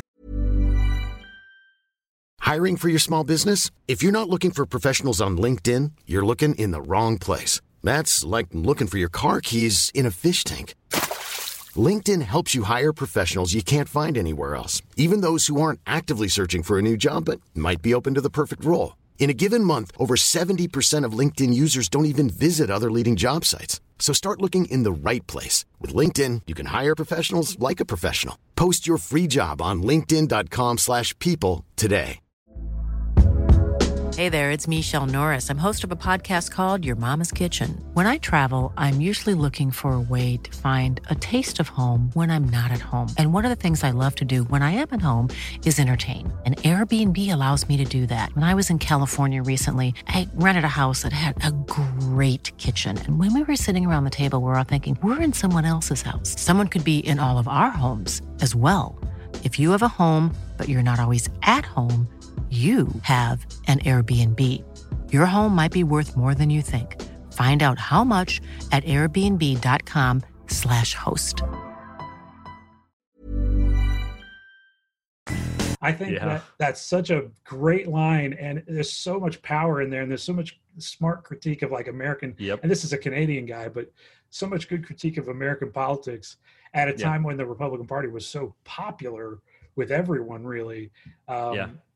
That I remember when I heard that and I, for like the first time, and it's like, I didn't even really realize that you could say that kind of stuff in a popular song like this. I mean, obviously there's a lot of examples in punk and things like that where you say stuff like this, but I mean, this is like a song that you hear regularly on the radio, and he plays it at every show he's ever done. And it's got a pretty scathing lyric about really popular policies and politics at the time. And he's shining a light on it. So I just thought it was so cool. And the line about, the styrofoam boxes for the ozone layer, it's just great. It's classic Neil Young, and it's just kind of flipping a bird to everything that America What's stood the for. line? What's the line about? That's one more child that'll never. Yeah, the one when he said about the baby being thrown in the garbage can. Yes, that's one more child they'll never get to go to school. Never go to school, never get to fall in love, and never get to be cool. Yeah. That's a great line too. That song's full of them. That's just one of those perfect songs. You're right. That every time it comes on, I crank it all the way up. But I do too. You're right. That line about a kinder, gentler machine gun hand is so good. That's perfect. It's perfect. Yeah. So that's one of my favorite verses. Yeah. In music history, there's a lot of them, man. I mean, I could, we could go all day on this one, I think. Right. Something, and I don't know if it's words to live by necessarily, but the we were talking about Dylan earlier. A Dylan line that I've always liked, always kept it close, is "You don't need a weatherman to know which way the wind blows." So fantastic, yeah. I don't know why. That just, for some reason, it speaks to me on multiple levels, I think, and that's just I've just always taken that one with me. You don't need a weatherman to know which way the wind blows. That's like Subterranean Homesick Blues has like a million lyrics in it. I mean, it's like the most mouthy, wordy song that he ever wrote. And that's the line though that sticks out, because I think the way the music hits and it like kind of it pulls back a little bit when he says that, and that's just the line that really sticks out. It's like he knew that was the best line in the song. He's like, we've really got to make this one hit hard, because the rest of these lyrics are good, but no one knows what the hell I'm talking about. But that one really means something. Right. And it's just it's almost like the way the song, it's built, it's just this constant flow of the line, and then hits it with it. It's almost like he drops the mic and walks away. And it's just got that thing. And maybe that's it too. It's because, as we know, it's not it's not always what you say. It's also how you say it, that gives the line its meaning and its force. That's just one that you don't need a weatherman to know which way the wind blows. It's a classic. Come on, you got it. Definitely one of his best. Go with your gut. You got it. Yeah, that's good stuff. And thinking about music, the stuff that's come out. Let me just ask you about a couple things, and I don't know if I necessarily have opinions on, but I'd be curious to see if you do. Number one, I think the song of the summer was it was WAP, right? Cardi B and Megan Thee Stallion. Yes. So say it right, man. Gotta get all these. Gotta get all these in. Probably go down as like the song of the year, really, when it's all said and done. Probably. Everywhere. One of those that you couldn't get away from. Did you have any feeling on that song one way or the other? Because when I heard it, I almost felt like it struck me as like a novelty song. Like, yeah, it's outrageous, but it's like outrageous for the sake of outrageous. You know what I mean? It's not like trying to be sexy or sensual or no, not at all. It's just that's not what they were going for. No. But it's just like it's not meant to be taken seriously. Was kind of how I felt. Yeah, I don't think it's one of those that you would. I don't think it's one of those that you would sit down and write your dissertation on. But you know what I mean? But I think it's not that kind of song. Like, that's not what they were going for. I think it was radical in a way, though, because it was so just like in your face vulgar. And totally, yeah. It's a song that doesn't have a man on it, and in rap that's pretty rare. It's rare to have a song that's by a woman and then they bring in another woman to do another verse. Like that's pretty rare in rap, even this far into the genre's history. And for it to be such a big hit, despite being like, you couldn't even say the title on the radio, I think is pretty remarkable. So I think Novelty Track kind of lessens it a little bit. And when I think of novelty songs, I think of like, you know, like the Purple People Eater and stuff like that. I mean, I think of like Tiny Tim, Tiptoe Through the Tulips and stuff like that. Just silly shit. And this one I think was a little bit more radical than that, and will probably have a little bit more staying power. But, you know, is it one of those songs that I think like is one of the greatest things ever written? Probably not. But Cardi B, I think her whole thing is she's just going to hit you in the head with a sledgehammer. Like she's not going for subtlety ever. So that's never her thing. She's always from day one been about, you know, this is a woman who used to strip for a living and loves to tell you about it. So she's not, subtlety's not her thing. And this is just kind of the most extreme version of that. So I liked it. I mean, I thought it was cool. It wasn't one of those songs that I like listened to over and over again or anything, mostly because I kind of felt weird listening to it because I'm just like, you know what I mean? This wasn't written for me. Like this is kind of a weird, I can't really sing along to it. You know what I'm saying? So, or are we not the intended audience? You think we're not the intended audience? I don't think so. Even though, I mean, the two of us were definitely, you know, big fans of the genre in general, but this was a song that was, you know, I mean, strictly, I think kind of a celebration of women and for women. And it just, as a man, it's just a weird song to kind of listen to and sing along with. But you know, I mean, it was a good song and certainly it got a lot of attention this year and got a lot of it. Yeah. Took our focus away from thinking about COVID-19 for 5 minutes. So I'll give him credit for that. What about you know, thinking about popular music, Taylor Swift came out with 2 albums. The first was Folklore over the summer. The second one just came out the week before. I think it was called Evermore.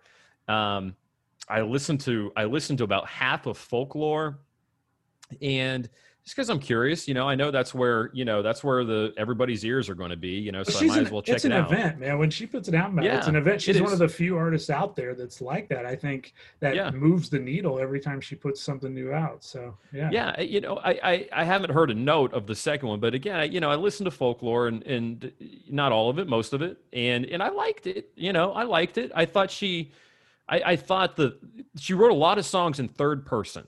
And I thought that worked well for her, you know. That's not typical for her. She was always a first person kind of singer. No, yeah, totally. She was always, you know, let the pen bleed, you know, that type of writer.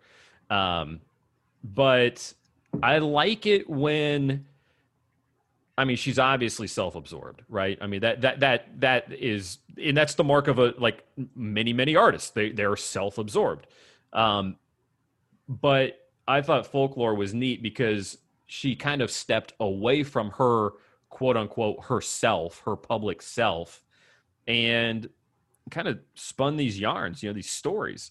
And it was entertaining. It was entertaining, man. I enjoyed it. I didn't really go back to it. I was on one drive. I had to take one drive, and I ended up listening to, like I say, most of the album on the one drive. And, you know, I enjoyed it. I didn't really feel, you know, I didn't feel it pulling me back in or anything, but I thought it was good work. You know, I thought it was really fairly substantial work. And I thought it was maybe a place that she could get to with time. You know, she was look, when she's still really young. Was she like 30 at this point? Right. Yeah. Something like that. When she found success, I mean, she was super young. And then she was like 16 or something. Right. And then I mean, eyeballs are on you. You want to have hits, and that's a young person's thing. That's a, you know, you want to be mainstream. You want to be top 40. Like, you know, that's a common thing with that age. Right. But I kind of wondered, okay, once you get past that, I wonder what you do then. Have you listened? Did you have any feelings one way or the other? I mean, go ahead. I hate to tell you this, but I haven't even heard one single song off of the album. So I said it was an event, but I'm like, I didn't even listen to it. And It's not anything. Man, you're so into dad rock, man. I know. I'm listening to too much dad rock. That's what happens when you're a dad, I guess. I don't know. I guess so. It's just a natural thing. She's another one of those. I talked about it with Cardi B. Like, that music's not really like, I'm not the demo, so I don't necessarily always feel like I need to listen to it. But the thing that I'll say about Taylor Swift and her going in this direction that I like is the only thing I ever really wondered about with her when she was younger, and I would hear her songs and they were well-written songs, especially for somebody who was so young when she was writing them, and they were sung with such confidence. And, I always admired her for that, that she had kind of this voice that was pretty clear. Like, you knew it was her song when she sang it. It wasn't like she was adopting a different persona every time she did a hit. It was pretty much the same kind of deal every time. And I like that about her. But I always felt like the songs she sang and was so famous for, like, would sound really stupid when she was like in her late 30s or in her 40s and she was going on tour and singing her old songs. Like, she was just going to sound really dumb singing about like Romeo and Juliet and the high school cheerleader and shit like that. Like, she was just going to sound stupid singing that stuff when she was older. Like, it was going to sound really sad. So I'm glad she's now like doing songs that I think she can sing when she gets a little bit older and she goes out on those, those tours and she's doing her hits. She doesn't have to just do, like teeny pop stuff, which was kind of, teeny romance heartbreak songs. Right. And even the stuff she did on like 1989, which I did actually listen to, would sound kind of weird for an older artist maybe to sing. And I think her music has always kind of been like in the moment, like it sounds great right now, but then, when you get a little older, maybe you'll sound kind of like you're just trying to be young again. And that's never a good look. Right. Yeah. But I think with this stuff, it sounds a little bit more, I hate the word mature because it's just kind of so, but that's really kind of the best word, I think. It's a little more mature, I think. Yeah. Right. And that's really for her. I think it'll be good for her when she goes out later and looks back and does these songs. She won't sound like someone who's just trying to be 16 for their entire life, No. I mean, she, on the Taylor Swift solo acoustic tour, this will be the stuff, which is going to sell out. But yeah, I just, but she's one of those artists that I like her. I think I admire her, and I love the thing that she's doing now where she's like re-recording her old albums that she doesn't own the masters to. I think that is fantastic because so many artists have been screwed over the years by record labels when they signed a contract when they were young. Totally.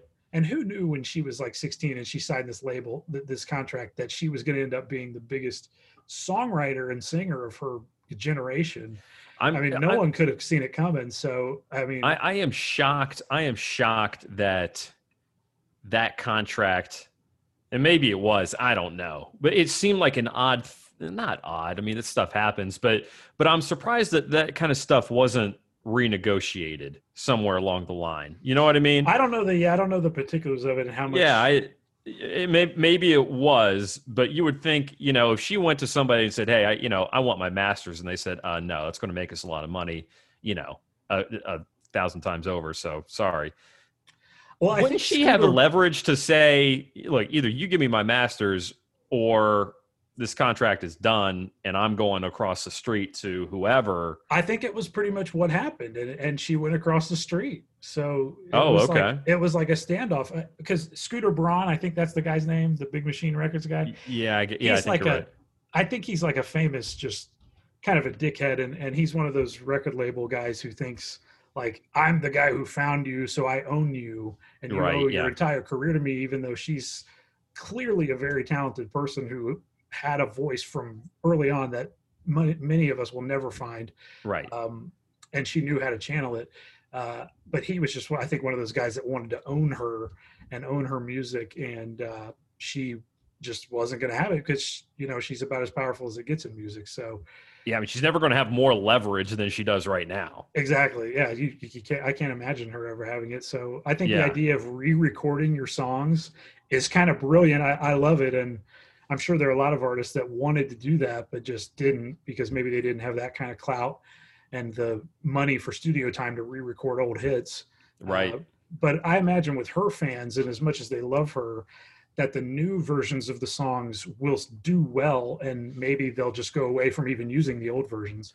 See, I wondered about that. Yeah, I mean, that's the question, right? I mean, once a song is a hit and it becomes so ingrained, another version or an alternative version, at least to a mass audience, might feel weird. You know, it might feel like it's good. It's that, you know, it is the song, but it's not, you know. It might. So I wonder. It might feel weird. Yeah, you're right about that. I wonder I'm just curious as to what the level of success is, because you're right. Her following is about as loyal as it gets. I could see them listening to those songs strictly because they're doing it as a favor for her. And I'm sure they'll sound great. I mean, I'm sure that they might even sound better than the originals. So her voice is probably better now than it was then when she cut some of those really old ones. So I don't know. I think it could be successful, but I don't even think for her it was like, I need to make all this money on these songs. I think it was just, she wants to have like she wants to own the definitive version so she can sell it for commercials or whatever she wants to do. Right. Like we just saw Dylan do. Right. You know, that's how valuable it is to own your own music, because then you can make $1 billion one day by just selling all of it. And so now we're going to hear Bob Dylan songs in like, you know, McDonald's ads for the rest of eternity because, you know, he doesn't own them anymore. Even though he was always kind of one of those guys that sold his songs anyway. He was never very stingy with his music, which is so interesting. It's just another thing that makes Dylan so interesting, that he's like the classic, you think of like all the art school people loving him, but really he'd like to make money as much as anybody. And absolutely. He'd put his songs on a car commercial, you know, before anybody else would. So wasn't he in a Super Bowl Cadillac commercial a few years ago? Yeah, he was in it. Yeah, I mean, he was actually in it. Yeah, and it wasn't surprising at all. I was like, yeah, I mean, this is Dylan. You never know what he's going to do, but it's not going to be what you expect. So good luck figuring him out. I mean, It can't be done. That can't be done. So I think for Taylor Swift, it's that kind of thing. She wants to just be able to, like, if I want to sell Love Story to be on a, you know, some kind of Match.com ad or something, then I'm going to do that. So I have the power. I have the power to do it. Yeah. Yeah. So we're talking about new music, and I think we'll wrap up talking about Bruce. Bruce put out a new album. Bruce Springsteen put out a new album called Letter to You. Came out, I think, at the end of October, or was it? Yeah, I think it was about the end of October, wasn't it? Was that right? It sounds right to me. Yeah. I don't have the date down, but it sounds right to me. Yeah, I certainly had it. I certainly had it marked on my calendar. I know when it came out. But you know, what'd you think? You know, and this is a different kind of album for him, just in terms of how you make music. This is one where, you know, it may seem, you know, like, you know, unimportant details for some people, but the way you make music can impact the overall feel of an album, overall feel of even a single song. For this particular record, he invited the whole E Street Band into the studio. They were all in the same room, which he hasn't done in years and years. I mean, this is how they used to cut the old stuff. Yeah. So you got everybody in the same room. They're not emailing in their parts as attachments and all that stuff. Everybody's there. Everybody's sipping whiskey. Everybody's staying at his house, his compound, whatever, in Jersey. And they knocked out an album in about a week. That's which insane, man. Which is wild. Is wild for this guy, especially because he is such a meticulous, like, take forever to put an album out and put it together. But they came together and cut this one really fast. And from what I understand, he didn't even demo these songs. He didn't even record demo versions. The band didn't hear them until he got everybody in a circle and he played each song acoustically, and they jotted down part ideas and that kind of thing. So that sounds almost hard to believe. Right. But I mean, this is a band that kind of knows each other. They've played so many shows together. You can't even count how many times these guys have stood together on stage and played. And it's really one of those kind of like ESP things, I think, where they're able to talk to each other without saying anything. Right. And that's the other mark of kind of these great bands that have been together for so long. So let me ask you this, on a scale of maybe a Human Touch or Working on a Dream to Born to Run, Born USA, where does the river? I mean, he was on a hell of a run for a while. Where does Nebraska. this rank? Nebraska. I mean, absolutely. I put Devils and Dust up there. I adore Devils and Dust. I know you love that one. But where does this rank? This one, I liked it a lot.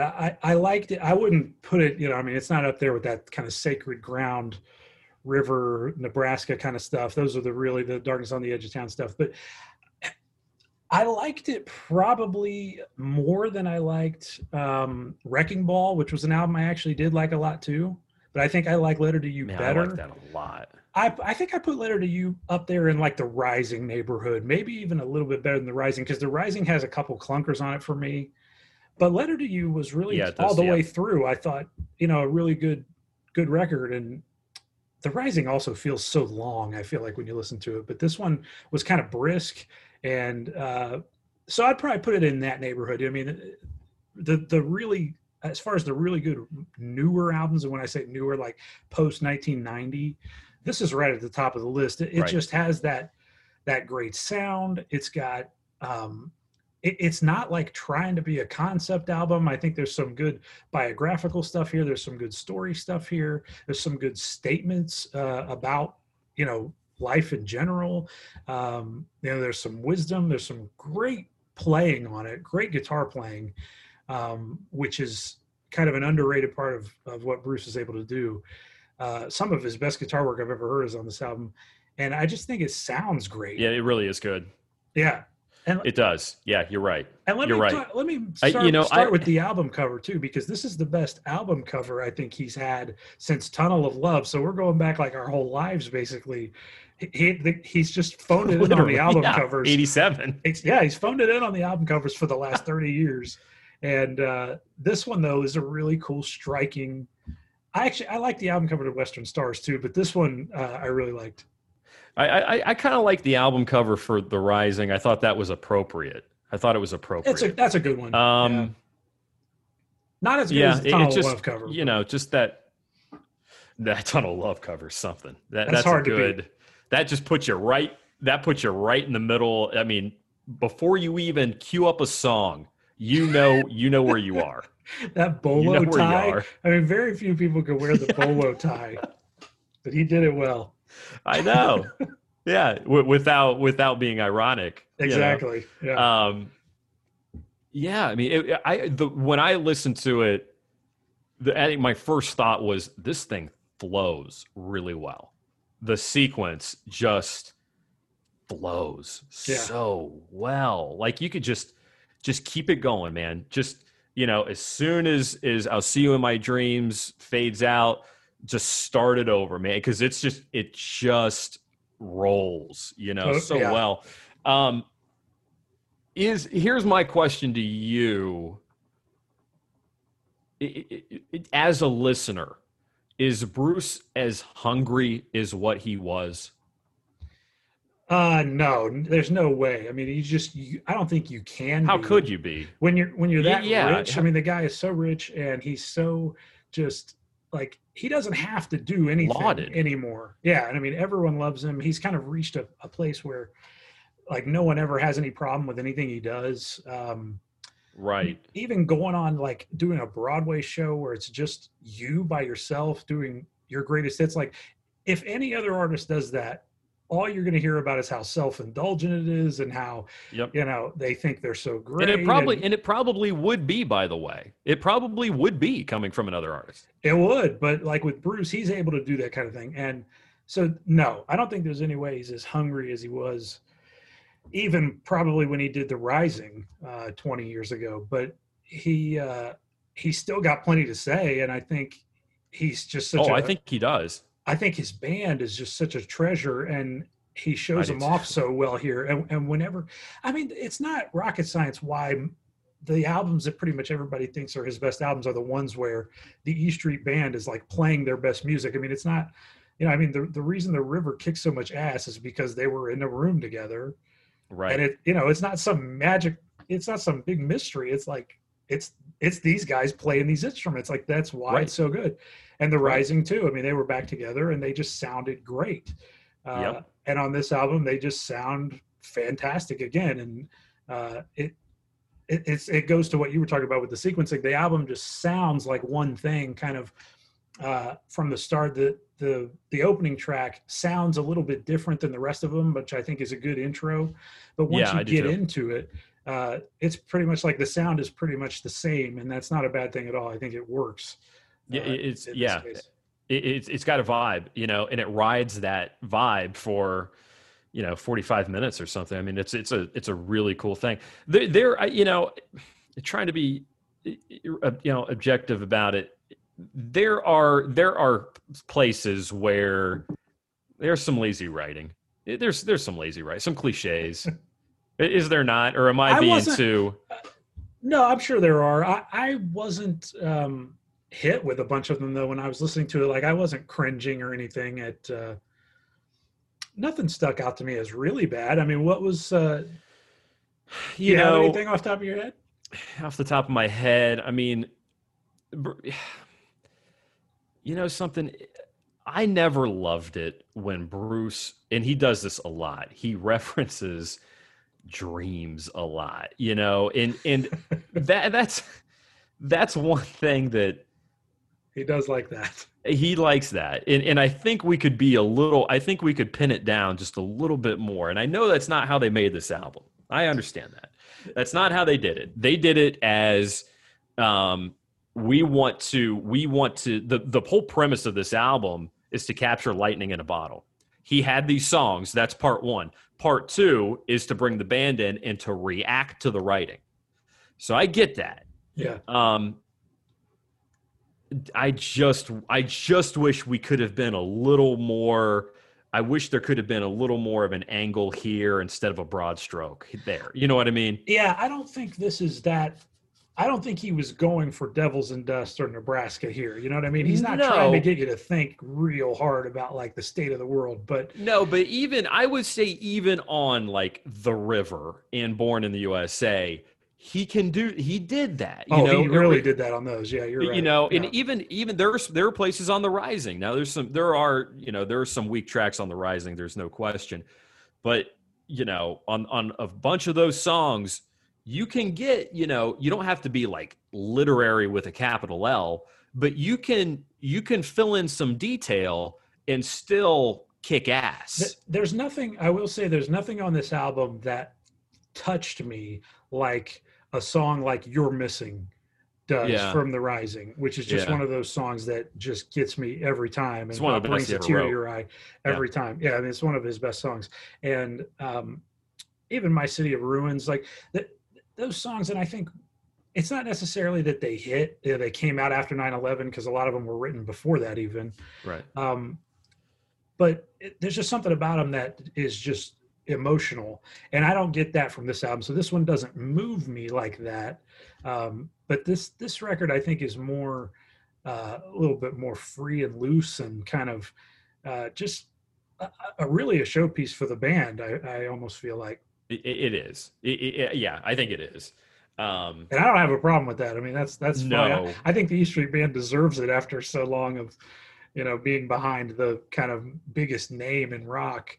Right. Yeah. Just kind of have it to be there. But and there are some undeniable masterpieces on this album. I mean, you can. That's one thing I think you can count on with Bruce is even later in the career, from The Rising on, there is at least 1, 2, maybe 3 true masterpieces on everything he's put out. Yeah. So there may be, I think there are more peaks and valleys after The Rising. There certainly are. But you can always count on at least 2 or 3 masterpiece songs. The ones I really liked here, I love the title track. That's one of those that I can just play endlessly. I can listen to it. I think Letter to You is fantastic. And I think, I told you this, I thought Rainmaker was great because it was, to me, the only song on the album that was like about what we were kind of going through at this time. It was the only one that felt like obviously political. And it wasn't nearly as like hard hitting as, Born in the USA or something, but it's still, I thought the message was great. I thought the metaphors were well done. And it was just a great song like that to me was kind of one of the masterpieces on this one. Sometimes folks they believe done something so bad, so bad, so bad. They'll hire a rainmaker.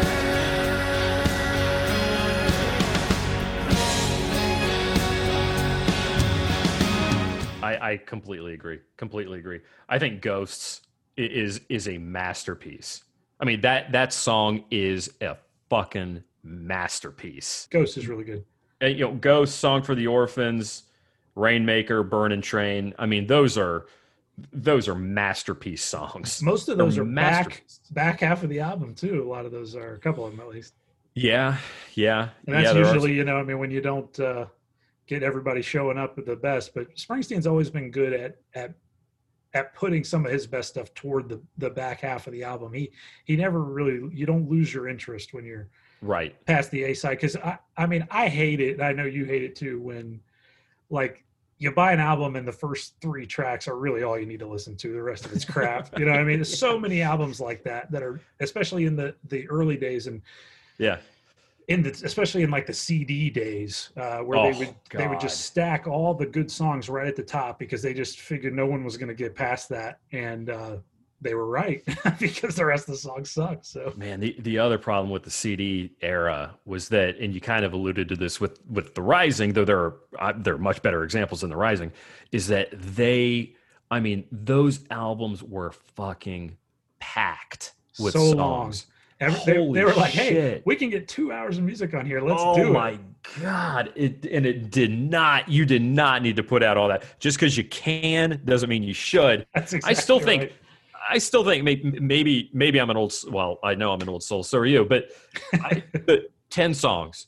It's the perfect number. I mean, you can't go wrong with 10 songs. It is. And there are examples of records where people have done great stuff with more tracks than that, but 10 is like, if you just cut it down to your best 10, like it's always going to be good. Right. Yes, exactly. And when an album is like 40 minutes long in that neighborhood, those are always the ones that I love to listen to the most. I always think of like Warren Zevon's Excitable Boy. That's one of those albums that's like 29, 30 minutes, something like that. And it's just perfect. Like there's no need anything else. Yeah. I think Dylan's Nashville Skyline. Exactly. I think it's like 28 minutes.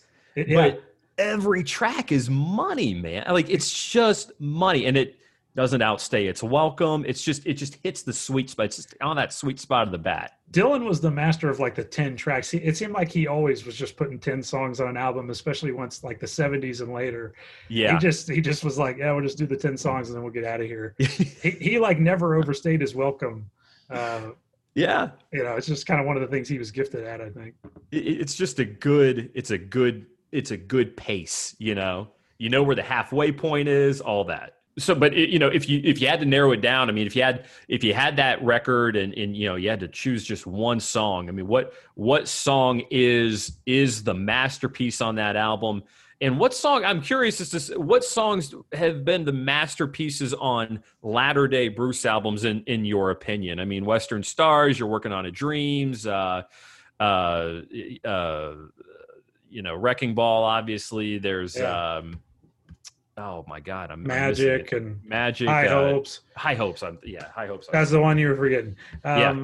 The masterpiece on this one, I think I probably would say it was Rainmaker. That's the one that really knocked me out the most, and it's kind of the one I keep going back to. Yeah.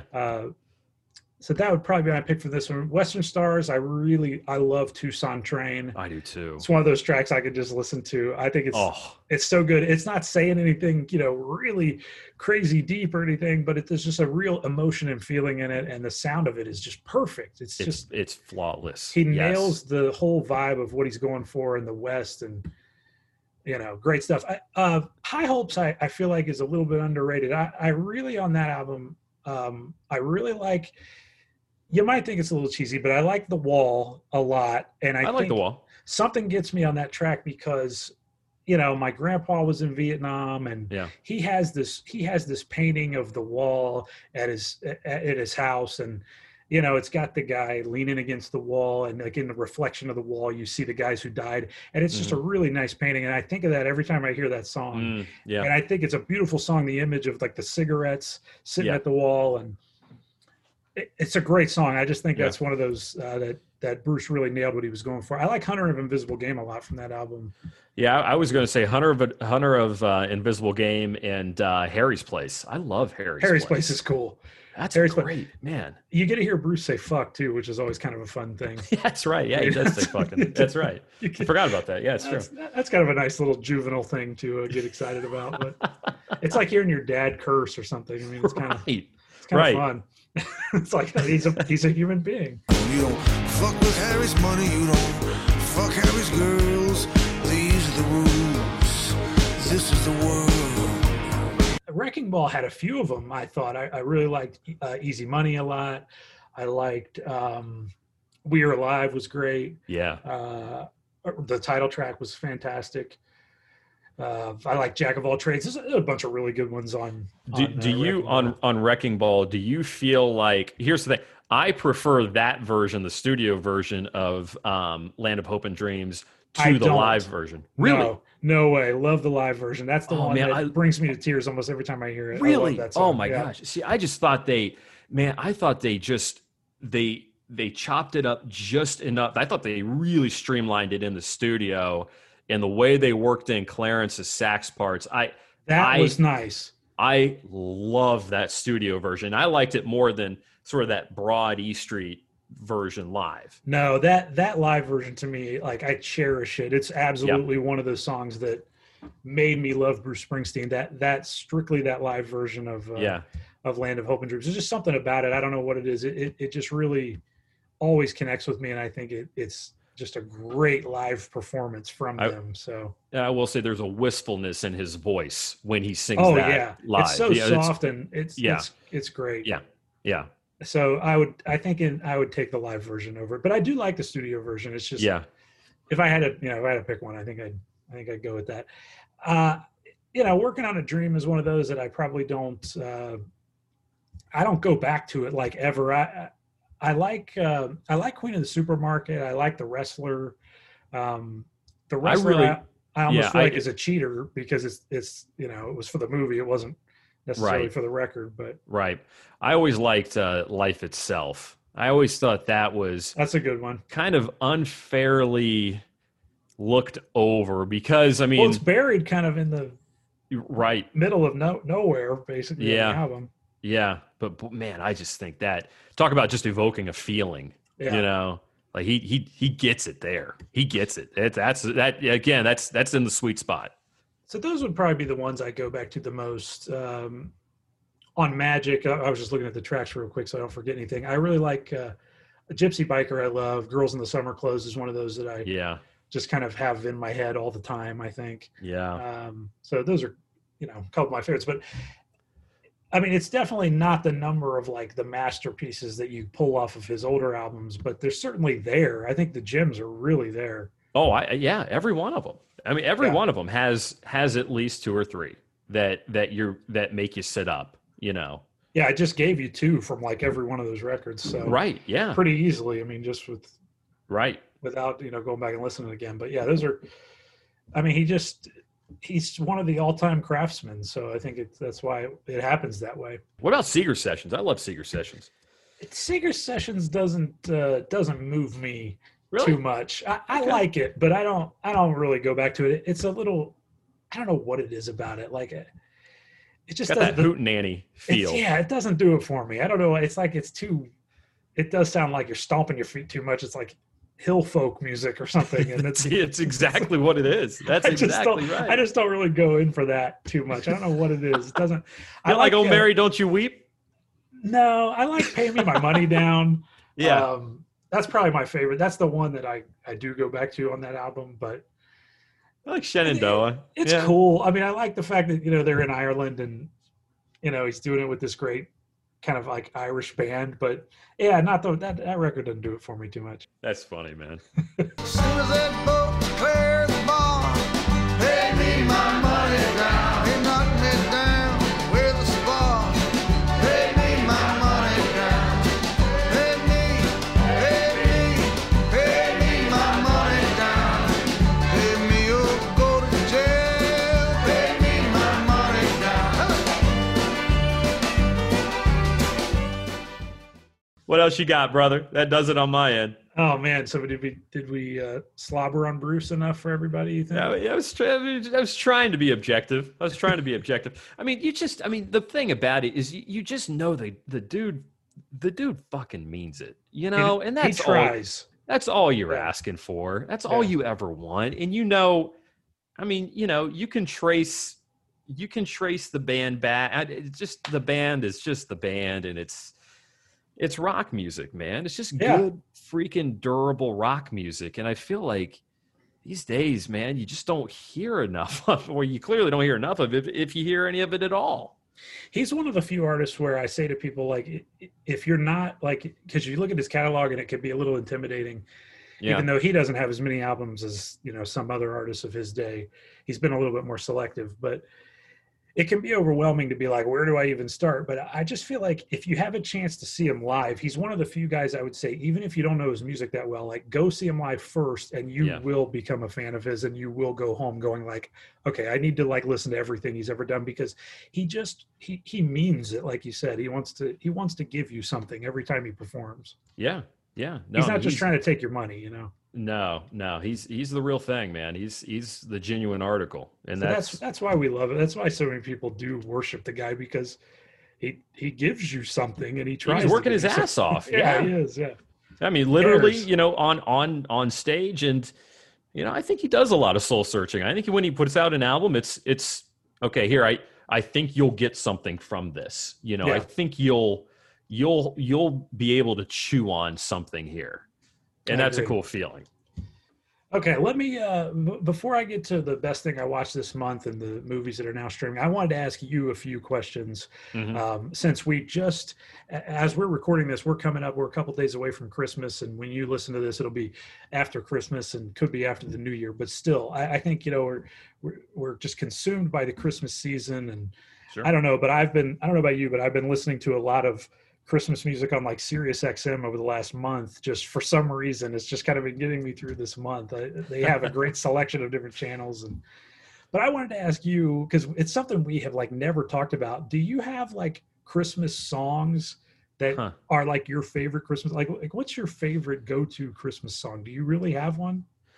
My favorite, definitely. My favorite is Merry Christmas, Baby, Please Come Home, Darlene Love. Oh man. Yeah. Iconic. That'll, just the the majesty and the Phil Spector, the Wallace Sand, just her voice. I mean, her voice is just, cut through glass, and it's just amazing. So much power. I mean, that's like a Hemi engine, her voice. I mean, it's amazing.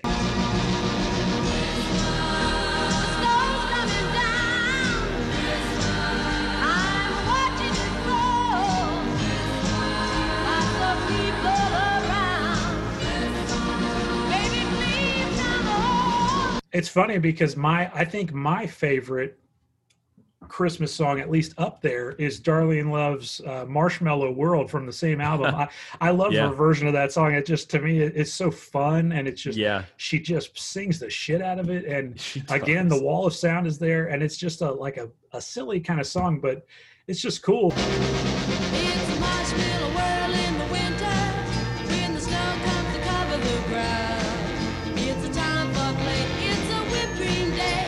I wait for it all year round. It's funny that we both go with the Darlene Love song. She just kind of nailed Christmas, I think, with her. It's just that, I think it's power in her voice, but it's also just pristine. It's power and it's also pristine. Yeah, which is a cool combination, she's a pro. I mean, she doesn't. Oh God, she's the best. The best. Yeah. The other stuff. I mean, I love. I bought the album earlier this year, but the soundtrack to a Charlie Brown Christmas, I love that. Stellar all the way through. That is so. I mean, I used to play songs from that on the college radio show I did. When I was playing jazz stuff after midnight. Paola? But Paola Radio, those songs just sound great late at night. Doesn't even matter if it's Christmas time. A couple of those you can play anytime. I listen to that music and it just evokes like the smell of pine, like a Christmas tree. It really does. Like it just puts me there. It just puts me there. I love that. Here's one I'll throw at you. What do you think of the song "Happy Christmas, War is Over"? John Lennon and Yoko. I love that song. I just think it's a little snide. Oh, for sure, but it's a little.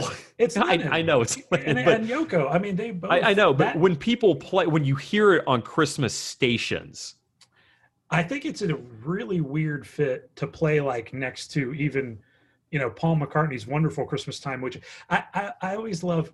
Like if you don't know McCartney and you don't know Lennon, like those two songs tell you everything you need to know about both of them. All you need to know is need to listen to is "Wonderful Christmas Time" by McCartney and "Happy Xmas" by Lennon, and you'll know the reason why these guys didn't work together for longer than 10 years because they just saw the world in completely different ways. Totally. And Lennon was famously kind of an asshole and dismissive of everything, but I think that song really is trying to say something, and I think it's got more feeling in it than most Christmas songs that you hear. You're probably right. It just always feels out of place when I hear it. It does within the context of or like within a Christmas playlist or something, like a block of Christmas songs. It just It's kind of like "Do They Know It's Christmas?" That like Live Aid. I hate that song because it's so condescending. It's like it's all these like British rock stars. They think that no one in Africa can read a calendar. Like they have no clue that it's December 25th. Like they don't even know it's Christmas because it's not snowing there. I mean, it's just how stupid and how condescending can you be? I know, man. I know. Yeah. So I think Lennon was actually saying and was more with his song than that big charity, track was. God, but Lennon was basically just ripping everybody for not living up to the ideals of what the Christmas season is supposed to be about, and that's he was wagging the finger. Yeah. The only part I don't like about that song is the part where they're like whispering to each other, and it's like "Merry Christmas, John. Merry Christmas, Yoko." I don't like that part. That's a little weird. Right at the beginning. That's weird. But the rest of it, that's just classic John and Yoko. Totally self-indulgent. Little self-involved for sure. I also love Dean Martin. Any of his Christmas stuff. I love Silver Bells. I've always been a big Silver Bells guy. I don't know why. I just love that song. And I think I realized something kind of sad about myself this year, that I actually like the version of Sleigh Ride where they have lyrics in it better than the instrumental version. I know it's a hot take, but wow, that is a hot take. I like the lyrical version better. Really? I don't know why. I think I like the instrumental version. Yeah. Everyone likes the instrumental version better, but I think I like the vocal version better. Why?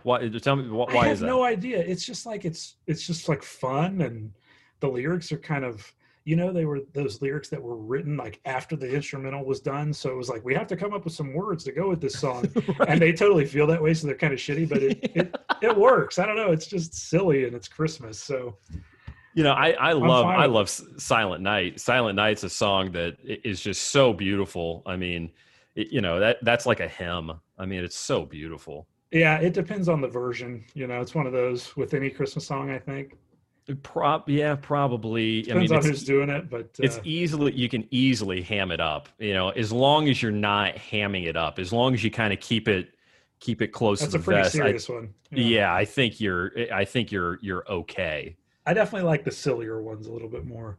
Yeah, than the heavy ones, but yeah, like Beth loves "Carol of the Bells." That's her favorite. And I'm just like, I love it too. It's too grim, man. It's like the minor keys. It's too dark for me. This isn't a Batman movie. This is Christmas. It picks up though. It picks up. It gives you some oomph. Some pep. There's some oomph in there. There's some power behind it. All right. What's your favorite Christmas movie though? I think this is something that I don't think we've ever talked about Christmas movies. Like, what's the one that you like the most? Oh, Home Alone. Is it? I mean, come on. That's nostalgia at its best. I just. So many memories tied to it, Home Alone. I really like Scrooged. I have never seen it. I think I'm going to finally watch it this year. I have never seen that movie, if you can believe it. It's really funny. It's really funny. Total vehicle for Bill Murray. Yeah. But there's a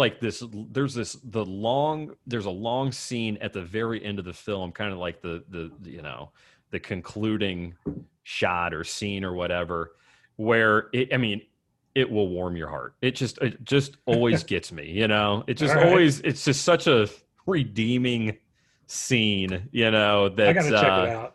I think you'd really like it. It's Bill Murray at his most sincere but still Bill Murray. I think you would like it. I think you really would. Yeah, I'm gonna watch it. Yeah, I just have never gotten around to it. I don't know why. Yeah, it's fun. I'm a big Home Alone guy too. My favorite, I always talk about, the Muppet Christmas Carol. Oh, watch that, dude. That's the best Christmas movie, bar none, for me. I just think Michael Caine talking with the Muppets. Like, how can you beat that? Oh, Katie and I just watched it. We put up the Christmas tree, then we watched Muppet Christmas Carol. It is such a delightful film. Funny, the songs are great. It was it was directed by Jim Henson's son, like right after Jim Henson had died. So it's just a beautiful, there are parts in that movie that bring me to tears too. It's really touching, the Tiny Tim stuff. It's like it's Miss Piggy and Kermit, but it's like really, you feel it, like it's just well done. It's serious. It's an incredibly classy movie. So much heart. Michael Caine does a really good job too. I think. He plays it straight. Yeah, he's a great Scrooge. So I love that one. I'm glad you. Was that the first time you had seen it? Oh no, that one goes back to childhood as well. Yeah, I used to love that one when I was a kid, but a lot of people missed it for some reason. But yeah, I wore the VHS tape out on that. Yep. one. So yeah, we did at my house too. Loved it. Did you watch? Were you a big Santa Claus fan with Tim Allen? Yeah, I like it. Yeah, I like that one too. When I was a kid, we rewatched it again the other day, and it's still pretty funny. I mean, Tim Allen. It's kind of hard to separate him from him politically at this point. He's just made that such a part of his life. But I think maybe that's just it. Like he kind of gets on my nerves now, where I used to just think he was so funny. Me too. Yeah, I loved Home Improvement. I did too. Yeah, I mean Buzz Lightyear. I mean he was great. In the 90s, but he's kind of insufferable now. But Santa Claus is still holds up, still pretty funny. There's a lot of fat jokes in it though, which don't really fly so well. I was shocked at how many fat jokes there were in it. Are you into, like, I think about the real popular Christmas movies. I think about Christmas Vacation. I think about I love Elf. Christmas Vacation too. It's really good. Do you like Elf? I'm not big on Elf. It's something about Will Ferrell. He doesn't do it for me. He's just not my guy. It's just something that I don't like about Will Ferrell. What about Miracle on 34th Street?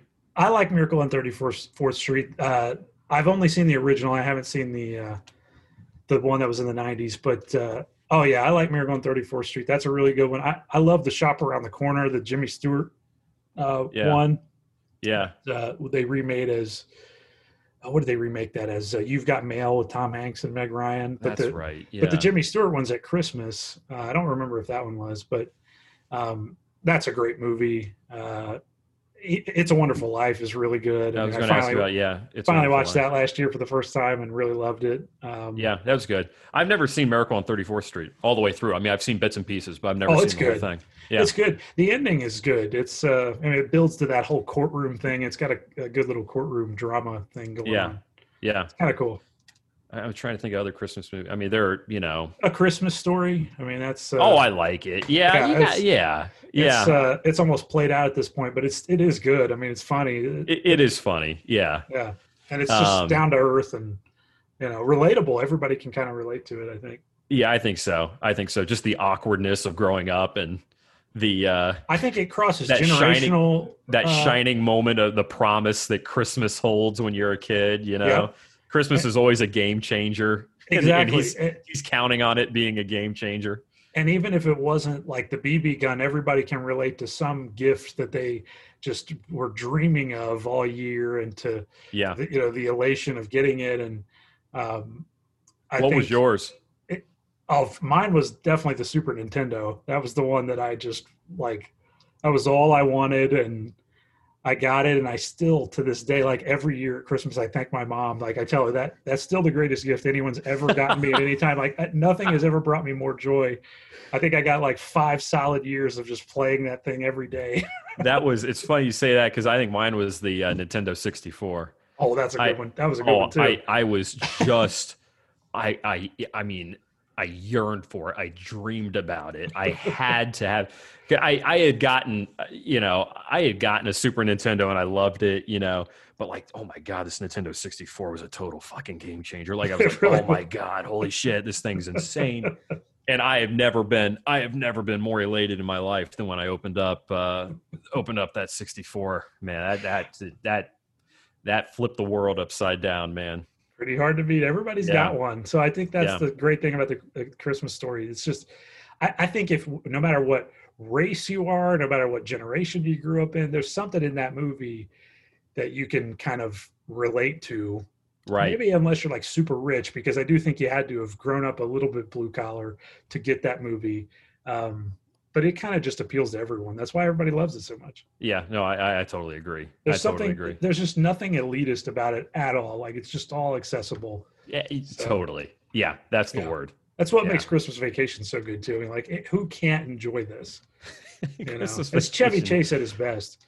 Christmas Vacation really is funny. It's one of those that, I do feel a little like, oh God, I mean, okay, all right, I've seen this. All right, I've been there and done, but then again, every time I see it, I stop to watch it. I quote every single line every time, and I never get tired of it. And I sing along with Mavis Staples on the opening theme song. It is Mavis Staples. That's a good song. It is. I'd like to hear that on the radio a little bit more. I would too. Underrated track, the Christmas Vacation theme song. It is. I wanted to ask you also, getting away from Christmas stuff, just in the last year, was there a movie that you watched for the first time this year, not necessarily a new movie, that like immediately fell into your favorites if you had one of those? Yeah, there were a few. One is Mank. I would put that up there. Oh yeah. Another one is The French Connection. I had never seen that before. Oh man. William Friedkin. Oh, I just ate it up.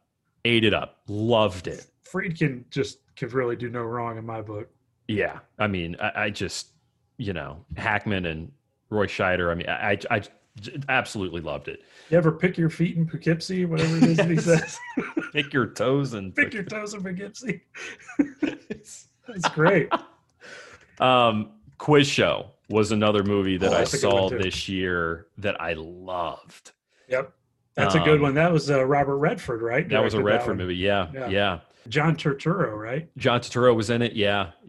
He was kind of the schlub that they were trying to elbow out. Yep. But I love that movie. But there was that, and then there was a film. It's kind of an obscure movie. But it's called A Simple Plan, and I remember that one. Have you seen it? I have not seen it, but that was the one with Billy Bob Thornton, right? Billy Bob Thornton, Bill Paxton. I remember it. Yeah. Oh my God, what was the name? Bridget Fonda is Bill Paxton's wife. Oh, that's right. Yeah. Yeah, and late 90s. Yeah, 96, 98, something like that. Okay. I love that movie. I mean, talk about I've never seen a situation that goes from bad to worse. Yeah. And it's just like, it just keeps getting worse. The premise is, they're out, they're I can't remember where they are. They're in some northern state in the middle of winter. There's snow on the ground. They go out and bottom line is I think they're hunting or something, and they find this plane, the small private plane that had crashed in the woods where they are. And they look inside to see if anybody needs help, and they find this bag of money. Oh, yeah. Big bag. What could go wrong? Right. So now and the premise is, okay, look, it's going to be, this is where the title comes from, right? It's a simple plan. We're going to give them, an X amount of time, see if anybody comes forward to claim the money. And if they don't, we'll talk about splitting it up. And, because they're all just same thing, blue collar, working class guys. This is life-changing. This is money. Yeah. Life-changing money. And so, but they want to do the right thing. But then again, they've all got things pressing down on them that, hey, this cash would make it hell of a lot easier.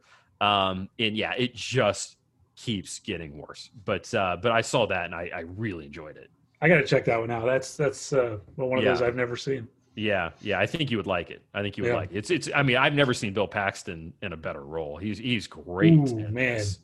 Have you ever seen Frailty? No, I haven't. That's a tough one. About the same time. Really? Because Paxton was always one of those guys that I could kind of take or leave. I mean, he's never like one of the pretty solid good, and everything. Yeah, exactly. He never made a statement. Yeah, I agree with that. But he's really good in Frailty. He's like he dominates the movie. Yeah, he is tremendous in this. Okay. In A Simple Plan. Yeah.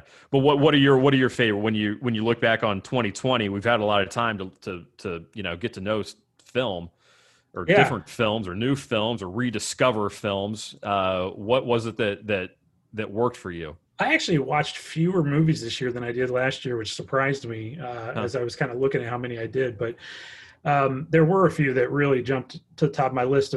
First and foremost was Dr. Sleep. I was talking about it last month on the show, and I have continued thinking about it.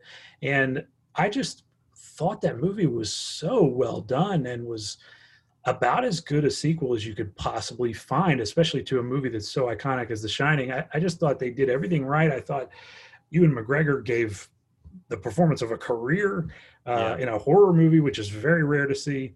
And he just digs deep in that thing. I loved it. I just thought it was a tremendous movie. I'm looking forward to watching it again. Yeah, that came up last weekend. And yeah, I mean, I was just again told how great it is, So I mean, I really need to get on that and spend some time with it because I love The Shining. The reception to it was really kind of soft, I think, but I was blown away. I'm like, why didn't this get more love? It stuck with me. I'm still thinking about it now. It's funny you say that. I watched The Village for the first time this year, and I really liked it. And I remember talk about a frosty reception. Oh man, it had a bad reception, I think. I mean, it was not good, but man, I really liked it. I really enjoyed. I mean, William Hurt, Joaquin Phoenix. Oh, it's got a great cast. Yeah, Bryce Dallas Howard. Yeah, yep. I mean, I liked it. I kind of liked the twist at the end. I thought it was interesting. I think the problem with that movie, I haven't seen it in probably 15 years, but the problem with that movie was that I think Shyamalan had kind of just become known only for twist endings. Yeah, and you're so right. Then this movie has the twist ending, and it's a big one, and everyone's like, oh, I mean, it's not as good an ending as the Sixth Sense, so he's a piece of shit now. And it was almost like he was just making a movie strictly to do a twist ending. Yeah. So I think that really kind of tripped him up a little bit because it was what he was so well known for. And I think the whole tone of it was just kind of like really serious. But yeah, I mean, I don't think it's it's definitely not as bad as what was the one he did where the plants were killing everybody with Mark Wahlberg? The Happening, I think, was what it was. I can't remember. I don't remember that one. That one was truly just like one of the worst things that I've ever seen. I don't remember that at all. Yeah, and Lady in the Water wasn't very good. So I never saw that. Yeah. Those were both bad. So like The Village looks like Citizen Kane compared to those. Yeah. No, I thought it was good. I thought that was good. I think it's better now to watch those movies than when he was like, because he was like the biggest director in Hollywood at that point. His movies were an event. And so I think people just were kind of let down because they were expecting another Sixth Sense and it wasn't quite, it's hard to duplicate the Sixth Sense, but yeah, that's probably one of those that could be revisited. What else is on your list? Another one from this year that I really love, speaking of horror, was Sleepaway Camp, which I had never seen. That was another one that just stayed with me, creeped me the hell out. It was so scary, legitimately scary, and just done on like a shoestring budget. And, it was a little campy, as slasher movies can often be. But it was legitimately scary, great atmosphere, good music, another great twist ending. That one really stuck with me a lot too. When did that come out? God, I think it was early 80s. Okay. Pretty early in the slasher like wave where everyone was making those. It was, but it was pretty radical. It's a really unique movie, and like I said, the ending is is just, everyone talks about the ending of this movie if they talk about anything, and it's one of those that really sticks with you. It's crazy. Yeah. The other one that I would mention that I watched this year for the first time is actually one that you got me years ago, was After Hours by Martin Scorsese. Yeah. I just was blown away by that movie. And I was like, why did I wait so long to watch this? And why isn't this talked about as far as his greatest? Because it's just got everything. I mean, there's just never a dull moment, and it's nonstop crazy shit happening, and it's like crafted really well. There's some really good shots in it that are just totally creative. And I think it was just Martin Scorsese like having fun making a movie. Right. So yeah, how can you beat that? You know? Oh, I love After Hours. I mean, it's just the people I loved it. Yeah. The people that he meets, you know, over the course of this night, I just, they're all interesting. They're all fun to watch. Every Each one one's kind of better than the last, you know? Yeah, absolutely. You've got a bunch of, you know, just kind of funny people too. Like Catherine O'Hara is the woman that like wears the rape whistle, and you know, it's just it's great. Like everything that happens is just nuts. Yeah. And all he's trying to do is just get across town, and it's like this Herculean, you know, effort to try to do it. So I don't know. I just loved it. I thought that movie was amazing. It's a good New York movie. Oh, fantastic New York movie. Without it, you know, without you know, being so fucking heavy-handed about, you know, you make it here, you make it anywhere, like that whole thing. No, it's like this is like the back alleys, weird New York. Like that's what New York is. Honestly, it's a weird city. It's just a weird thing with all these people. Like in After Hours gets that. It does. Yeah, it's not about like artists and performers. And it's just kind of about the people that populate New York and the real weirdos that are in a place that's that big, you know. And especially when you're like late at night and you're out on the streets, you're gonna see some weird shit. So, just a cool movie. I loved it. I couldn't believe I'd waited so long to watch it. So that's one that's easy to rewatch. It definitely is, for sure. Okay, let's talk about. Let me tell you about the best thing I watched this month. So. The best thing that I watched was actually the night after I watched Mank. I was like on Netflix, and it said, you know, it brought up the recommended for you kind of things. And I saw down at the bottom of the screen the movie Roma, which I had not gotten around to yet. And I had been thinking about for 2-3 years. It came out in 2018. So a couple of years. And I remember it got all that awards buzz, and I just never got around to it. I finally watched it, and it was easily one of those 10 out of 10, like just perfect all the way through movies that blew me away. It was, I would put it right up there also with the movies that became my favorites this year that I saw for the first time.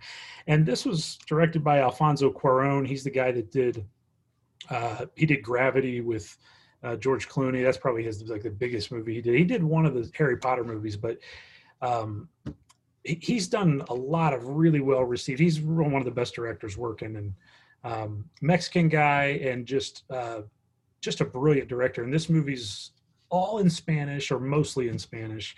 And it's kind of like it's very personal to him. I know it was kind of about his own childhood, but the movie's not about the children. Like the children are in it, but the movie is about this middle-class family in Mexico City and this like live-in housekeeper that they have. And she's really the main character. She's kind of like the hero of the film, even though there's not really any, you know, it's not that kind of movie where there's like a heroic journey or anything like that. It's just kind of a slice of life movie. But I just thought it was very beautiful. It was arresting. It was kind of shocking at times, and just the work of a master. And that's what Cuarón is. So, and I was also blown away by how feminist this movie was, because really every character who matters in this movie, or shows any strength of character whatsoever, is a woman, and is a complex woman, and not just some sketch of a character. And the relationships are complex in it, like the relationship between the matriarch of the family and the housekeeper. But it's a really like a good relationship in the end that ends up being really rewarding, instead of being reduced to kind of easy stereotypes. So I was just hooked from the jump. I thought it was tremendous, and I thought it was like Mank, the kind of movie that only Netflix would allow somebody to make, because it was in black and white. It's like 2.5 hours long. It's about this guy's own life. So it's really personal, and I just can't imagine a big studio putting this in theaters and being like, spending a lot of money on it, but Netflix did, and it's great. I was blown away by it. So I remember when that came out, that got a lot of buzz. It did. Yeah. It was nominated for like 10 Oscars or something. And I can definitely say, I think it was deserving of those. I was blown away by it. Okay. So a few movies now streaming I want to recommend to you. Let's see if you've seen any of these, if you have any thoughts. I always like to give you something funny and something serious.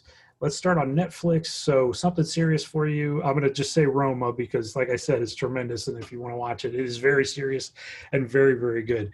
Though on Netflix, something funnier from 2017, Greta Gerwig's Lady Bird is on there. And that's one of the best movies of the last decade. Just it's really good. Funny, poignant, and Saoirse Ronan was just tremendous in it. So great movie. How about on Amazon Prime? Let's go with something funny on there from 1989. Have you ever seen Weekend at Bernie's, Andy? Yes. Are you a Weekend at Bernie's guy? Yeah. When I was a kid, this was one of those movies that I watched all the time. I loved it. It's physical comedy at its best. So stupid. The premise is probably the worst premise like in movie history. And it's one of those you just have to see to believe that they pull it off. But it is funny, and it's so 80s, and it's just so carefree. And Andrew McCarthy, do you remember Andrew McCarthy? Like, whatever happened to him? He was the biggest actor in the 80s. That dude had a moment. He was in St. Elmo's Fire. I mean, those are He's in all kinds of – he was in Bright Lights, Big City with Michael J. Fox. That's right, yeah. A lot of good movies back then. He's in a bunch of good stuff. Weekend at Bernie's, he was like the star of it. And I don't know whatever happened to him, but I guess that was like his last movie. I think they made a sequel. He's in a sequel. Oh, they did. That's right. Yeah, he was in that too. They went back to the well. They brought like a voodoo doctor in to like resurrect Bernie, and like he was like walking around like a zombie. Oh man, so bad. It's got to be like the worst sequel. That's terrible. Yeah, Weekend at Bernie's is streaming on Amazon. If you want something funny to make you forget about 2020, that's my pick for it. It's a good one to watch with the family too. Like if you are with your family over the holidays, or if you just need, some distraction, it's a good time out of mind movie. Dude, no one's gonna get mad at you if you say let's turn on Weekend at Bernie's. Like no one's gonna say no. Come on, you'd be the hero. You would. It's a great pick. That's actually a great choice. If you are with family, turn on Weekend at Bernie's. Something serious on Amazon for you. I know it's one of your recent favorites, Andy. 1991's Boys in the Hood. Oh, absolutely. That's probably my favorite movie of the year that I watched this year. Incredible movie. Yeah, blows me away every time I watch it. Yeah, that's a great choice. That one is streaming on Prime. If you've never seen it, just watch Boys in the Hood. I mean, it kind of invented the genre of like the modern day, like kind of black street gangster movie, as far as being a big mainstream kind of thing that studios would do. And it's just a great story, brilliant performances. Lawrence Fishburne, one of his best roles. It's just a great movie. Such an endearing performance from him. Yeah, really. It's one of the best fatherly in that film. Exactly. Yeah. Perfect casting. All right, let's go to Hulu. Something funny for you from 2018, Love, Simon. This was a movie that I think I almost had on my 10 best movies of the decade list, but it didn't quite make the cut. I know I had it in my 10 favorite movies of that year. And it's just a really good romantic comedy, but done through the lens of a high school kid who is just kind of realizing that he's gay. So he's like, and he hasn't come out yet. So it's a really interesting way to view the romantic comedy. It's kind of a way that I had never seen it done before, especially the high school romantic comedy. And it's just got great characters in it. It's really funny, really well written. Cool movie. It came out 2018. Love, Simon. If you want to see something funny from Hulu. Something serious. If you have 10 hours to spare this weekend, why don't you watch the Lord of the Rings trilogy? All three of them are streaming for you on Hulu, and those movies are great. I don't know if were you a big fan of the Lord of the Rings movies? I did like them. Yeah. I'm not. I was never a huge fan, but I definitely. I mean, they're compelling. I mean, that's compelling filmmaking. I just think it's kind of in a league of its own as far as the scope and just that. God, I mean, they tell such a big story, even in 3 hours, which is a long movie. But it's not like there's probably enough story in this movie for like a TV series. I mean, but it's such a, I just, those movies were such an event, and I think they were so well done, especially the first and the third one. Really good. If you've never seen them, I think if you sit down and watch the first one, you will immediately be like, I got to watch the other two.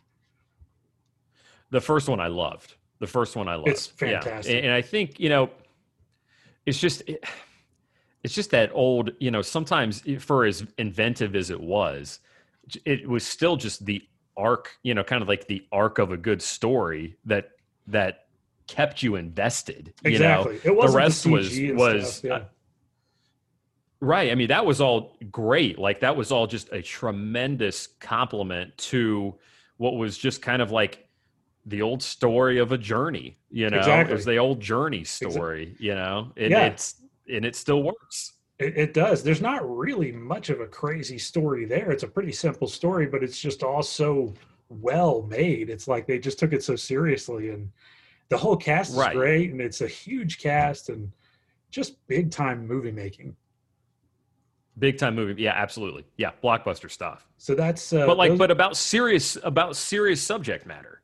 Yeah, exactly. I'd throw that trilogy at you if you want to. If you've never gotten around to them, you have some time off or something for the holidays, throw on the Lord of the Rings movies. I think you'll end up really liking them. And finally, on HBO Max, they have a good selection of movies on there. Something funny. I'm going to go to 1942. Here's a classic, The Man Who Came to Dinner. If you're looking for another good Christmas movie, this was Bette Davis, and it's just got kind of one of the most unlikable main characters at its heart, and just ends up being a really funny and endearing movie. And again, it comes from that time period of when Herman Mankiewicz was in Hollywood, and you had these screenwriters who were just so witty and just great at writing fast-paced dialogue, and these directors that were cranking out 7 movies a year, and they were just everybody was such a pro back then that you can't even imagine now. And this is one of those great movies from that era. Have you ever seen that, The Man Who Came to Dinner? I've not seen it. That's a good one. If you're looking for a new Christmas one, check that one out. I think you'll like it. Finally, I wonder if you've ever seen this one. 1994's The Crow is also on HBO Max. You ever watch The Crow? Yeah, that's a bugged out film. It is. Just like, this was in the early days of comic book adaptations, and there really hadn't been that many of them done. But everyone was starting to do them after Tim Burton's Batman came out and blew all the box office records away. And The Crow is really cool. Like, it looks like a comic book, and it's just all so pitch black. It's rated R. So it was definitely not for kids. It's the storyline in it is really pitch black too. And Brandon Lee is just really cool in it. I mean, the guy died making the movie, so it's legendary. I mean, he got killed on the set. It is, man. That's a grim picture. That is perfect. About it. You're right. It's perfect around Halloween. I watched it. It wasn't this year, because was it last year? I don't think I was in Cleveland yet, so it may have been a couple of years ago. But I watched it around Halloween time. Because I had heard of it and it looked weird, and I was kind of in the mood for give me some weird, sometimes you just need it's definitely weird. I'm ready to go out there. I'm ready for that. And it definitely delivered. It's just, like you say, it's dark, it's gory, it's grim. It's not, it's just slimy, greasy, dark. It is filmmaking, man. It's a cool movie. It is cool. And I guarantee you've never seen anything like it. Yeah. You can see, you can tell what came after it. You can tell, I bet Rob Zombie's seen that movie because his shit looks a lot like that, but there's something about that movie as a singular thing, that there's no before, there's no after, that's not part of a franchise. It's just, you got what you got, Yeah. That's right, and it's a really neat, just cool movie that came out kind of at the beginning of the comic book movie phase, or craze. Yeah. So, I think you should check out The Crow if you never watched it. It's definitely not a Christmas time movie, but you'll still like it if you like that kind of thing. Yeah, doesn't matter what time of the year. But you're right, it is a perfect Halloween movie. I think it's because it's on Devil's Night, right? It's the night after Halloween, I think, or the night before Halloween or something. I can't remember what Devil's Night is, but yeah. It's in Detroit, and the whole city's burning, and this is a cool movie. Well, that's going to do it, man. I don't know. Do you have anything else to add here? I got nothing, man. That 3 hours flew by. You're not kidding. Good luck editing that. Set a new record here for our listeners. Well, we appreciate you listening to us. If you want to check me out on Instagram, I'm at Mr. Clint Davis. Andy is there. Are you just at Andy Sedlak, right? Yeah, that's it. All right. And if you want to hit me on an email, you can write me at theclintdavis@gmail.com. And Andy is at sedlakjournal@gmail.com. Well, my friend, it's great to finally see you and get to talk a little bit this year. Absolutely. Let's we'll get our vaccines when we can get them, and hopefully we'll be able to do this in person again in the not too distant future. I'd love it, man. We can get together and watch Heat again. Heat, yeah, absolutely. Heat, and we gotta go back and listen to that Dylan bootleg of Sweetheart Like You. You gotta hear that. You have got to hear it. I'm looking forward to it. Yeah. It'll be fun. All right, man. Well, I'll talk to you next time, my brother. All right, man. See you. Have a good Christmas. All right. Thank you guys for listening. And until next time, stream on.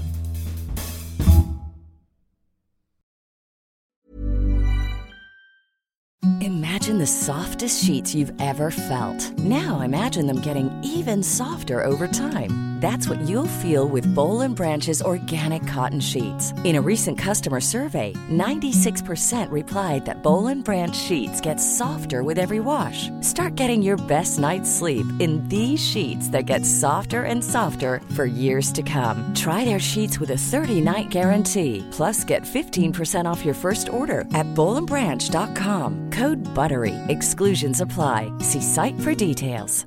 Even when we're on a budget, we still deserve nice things.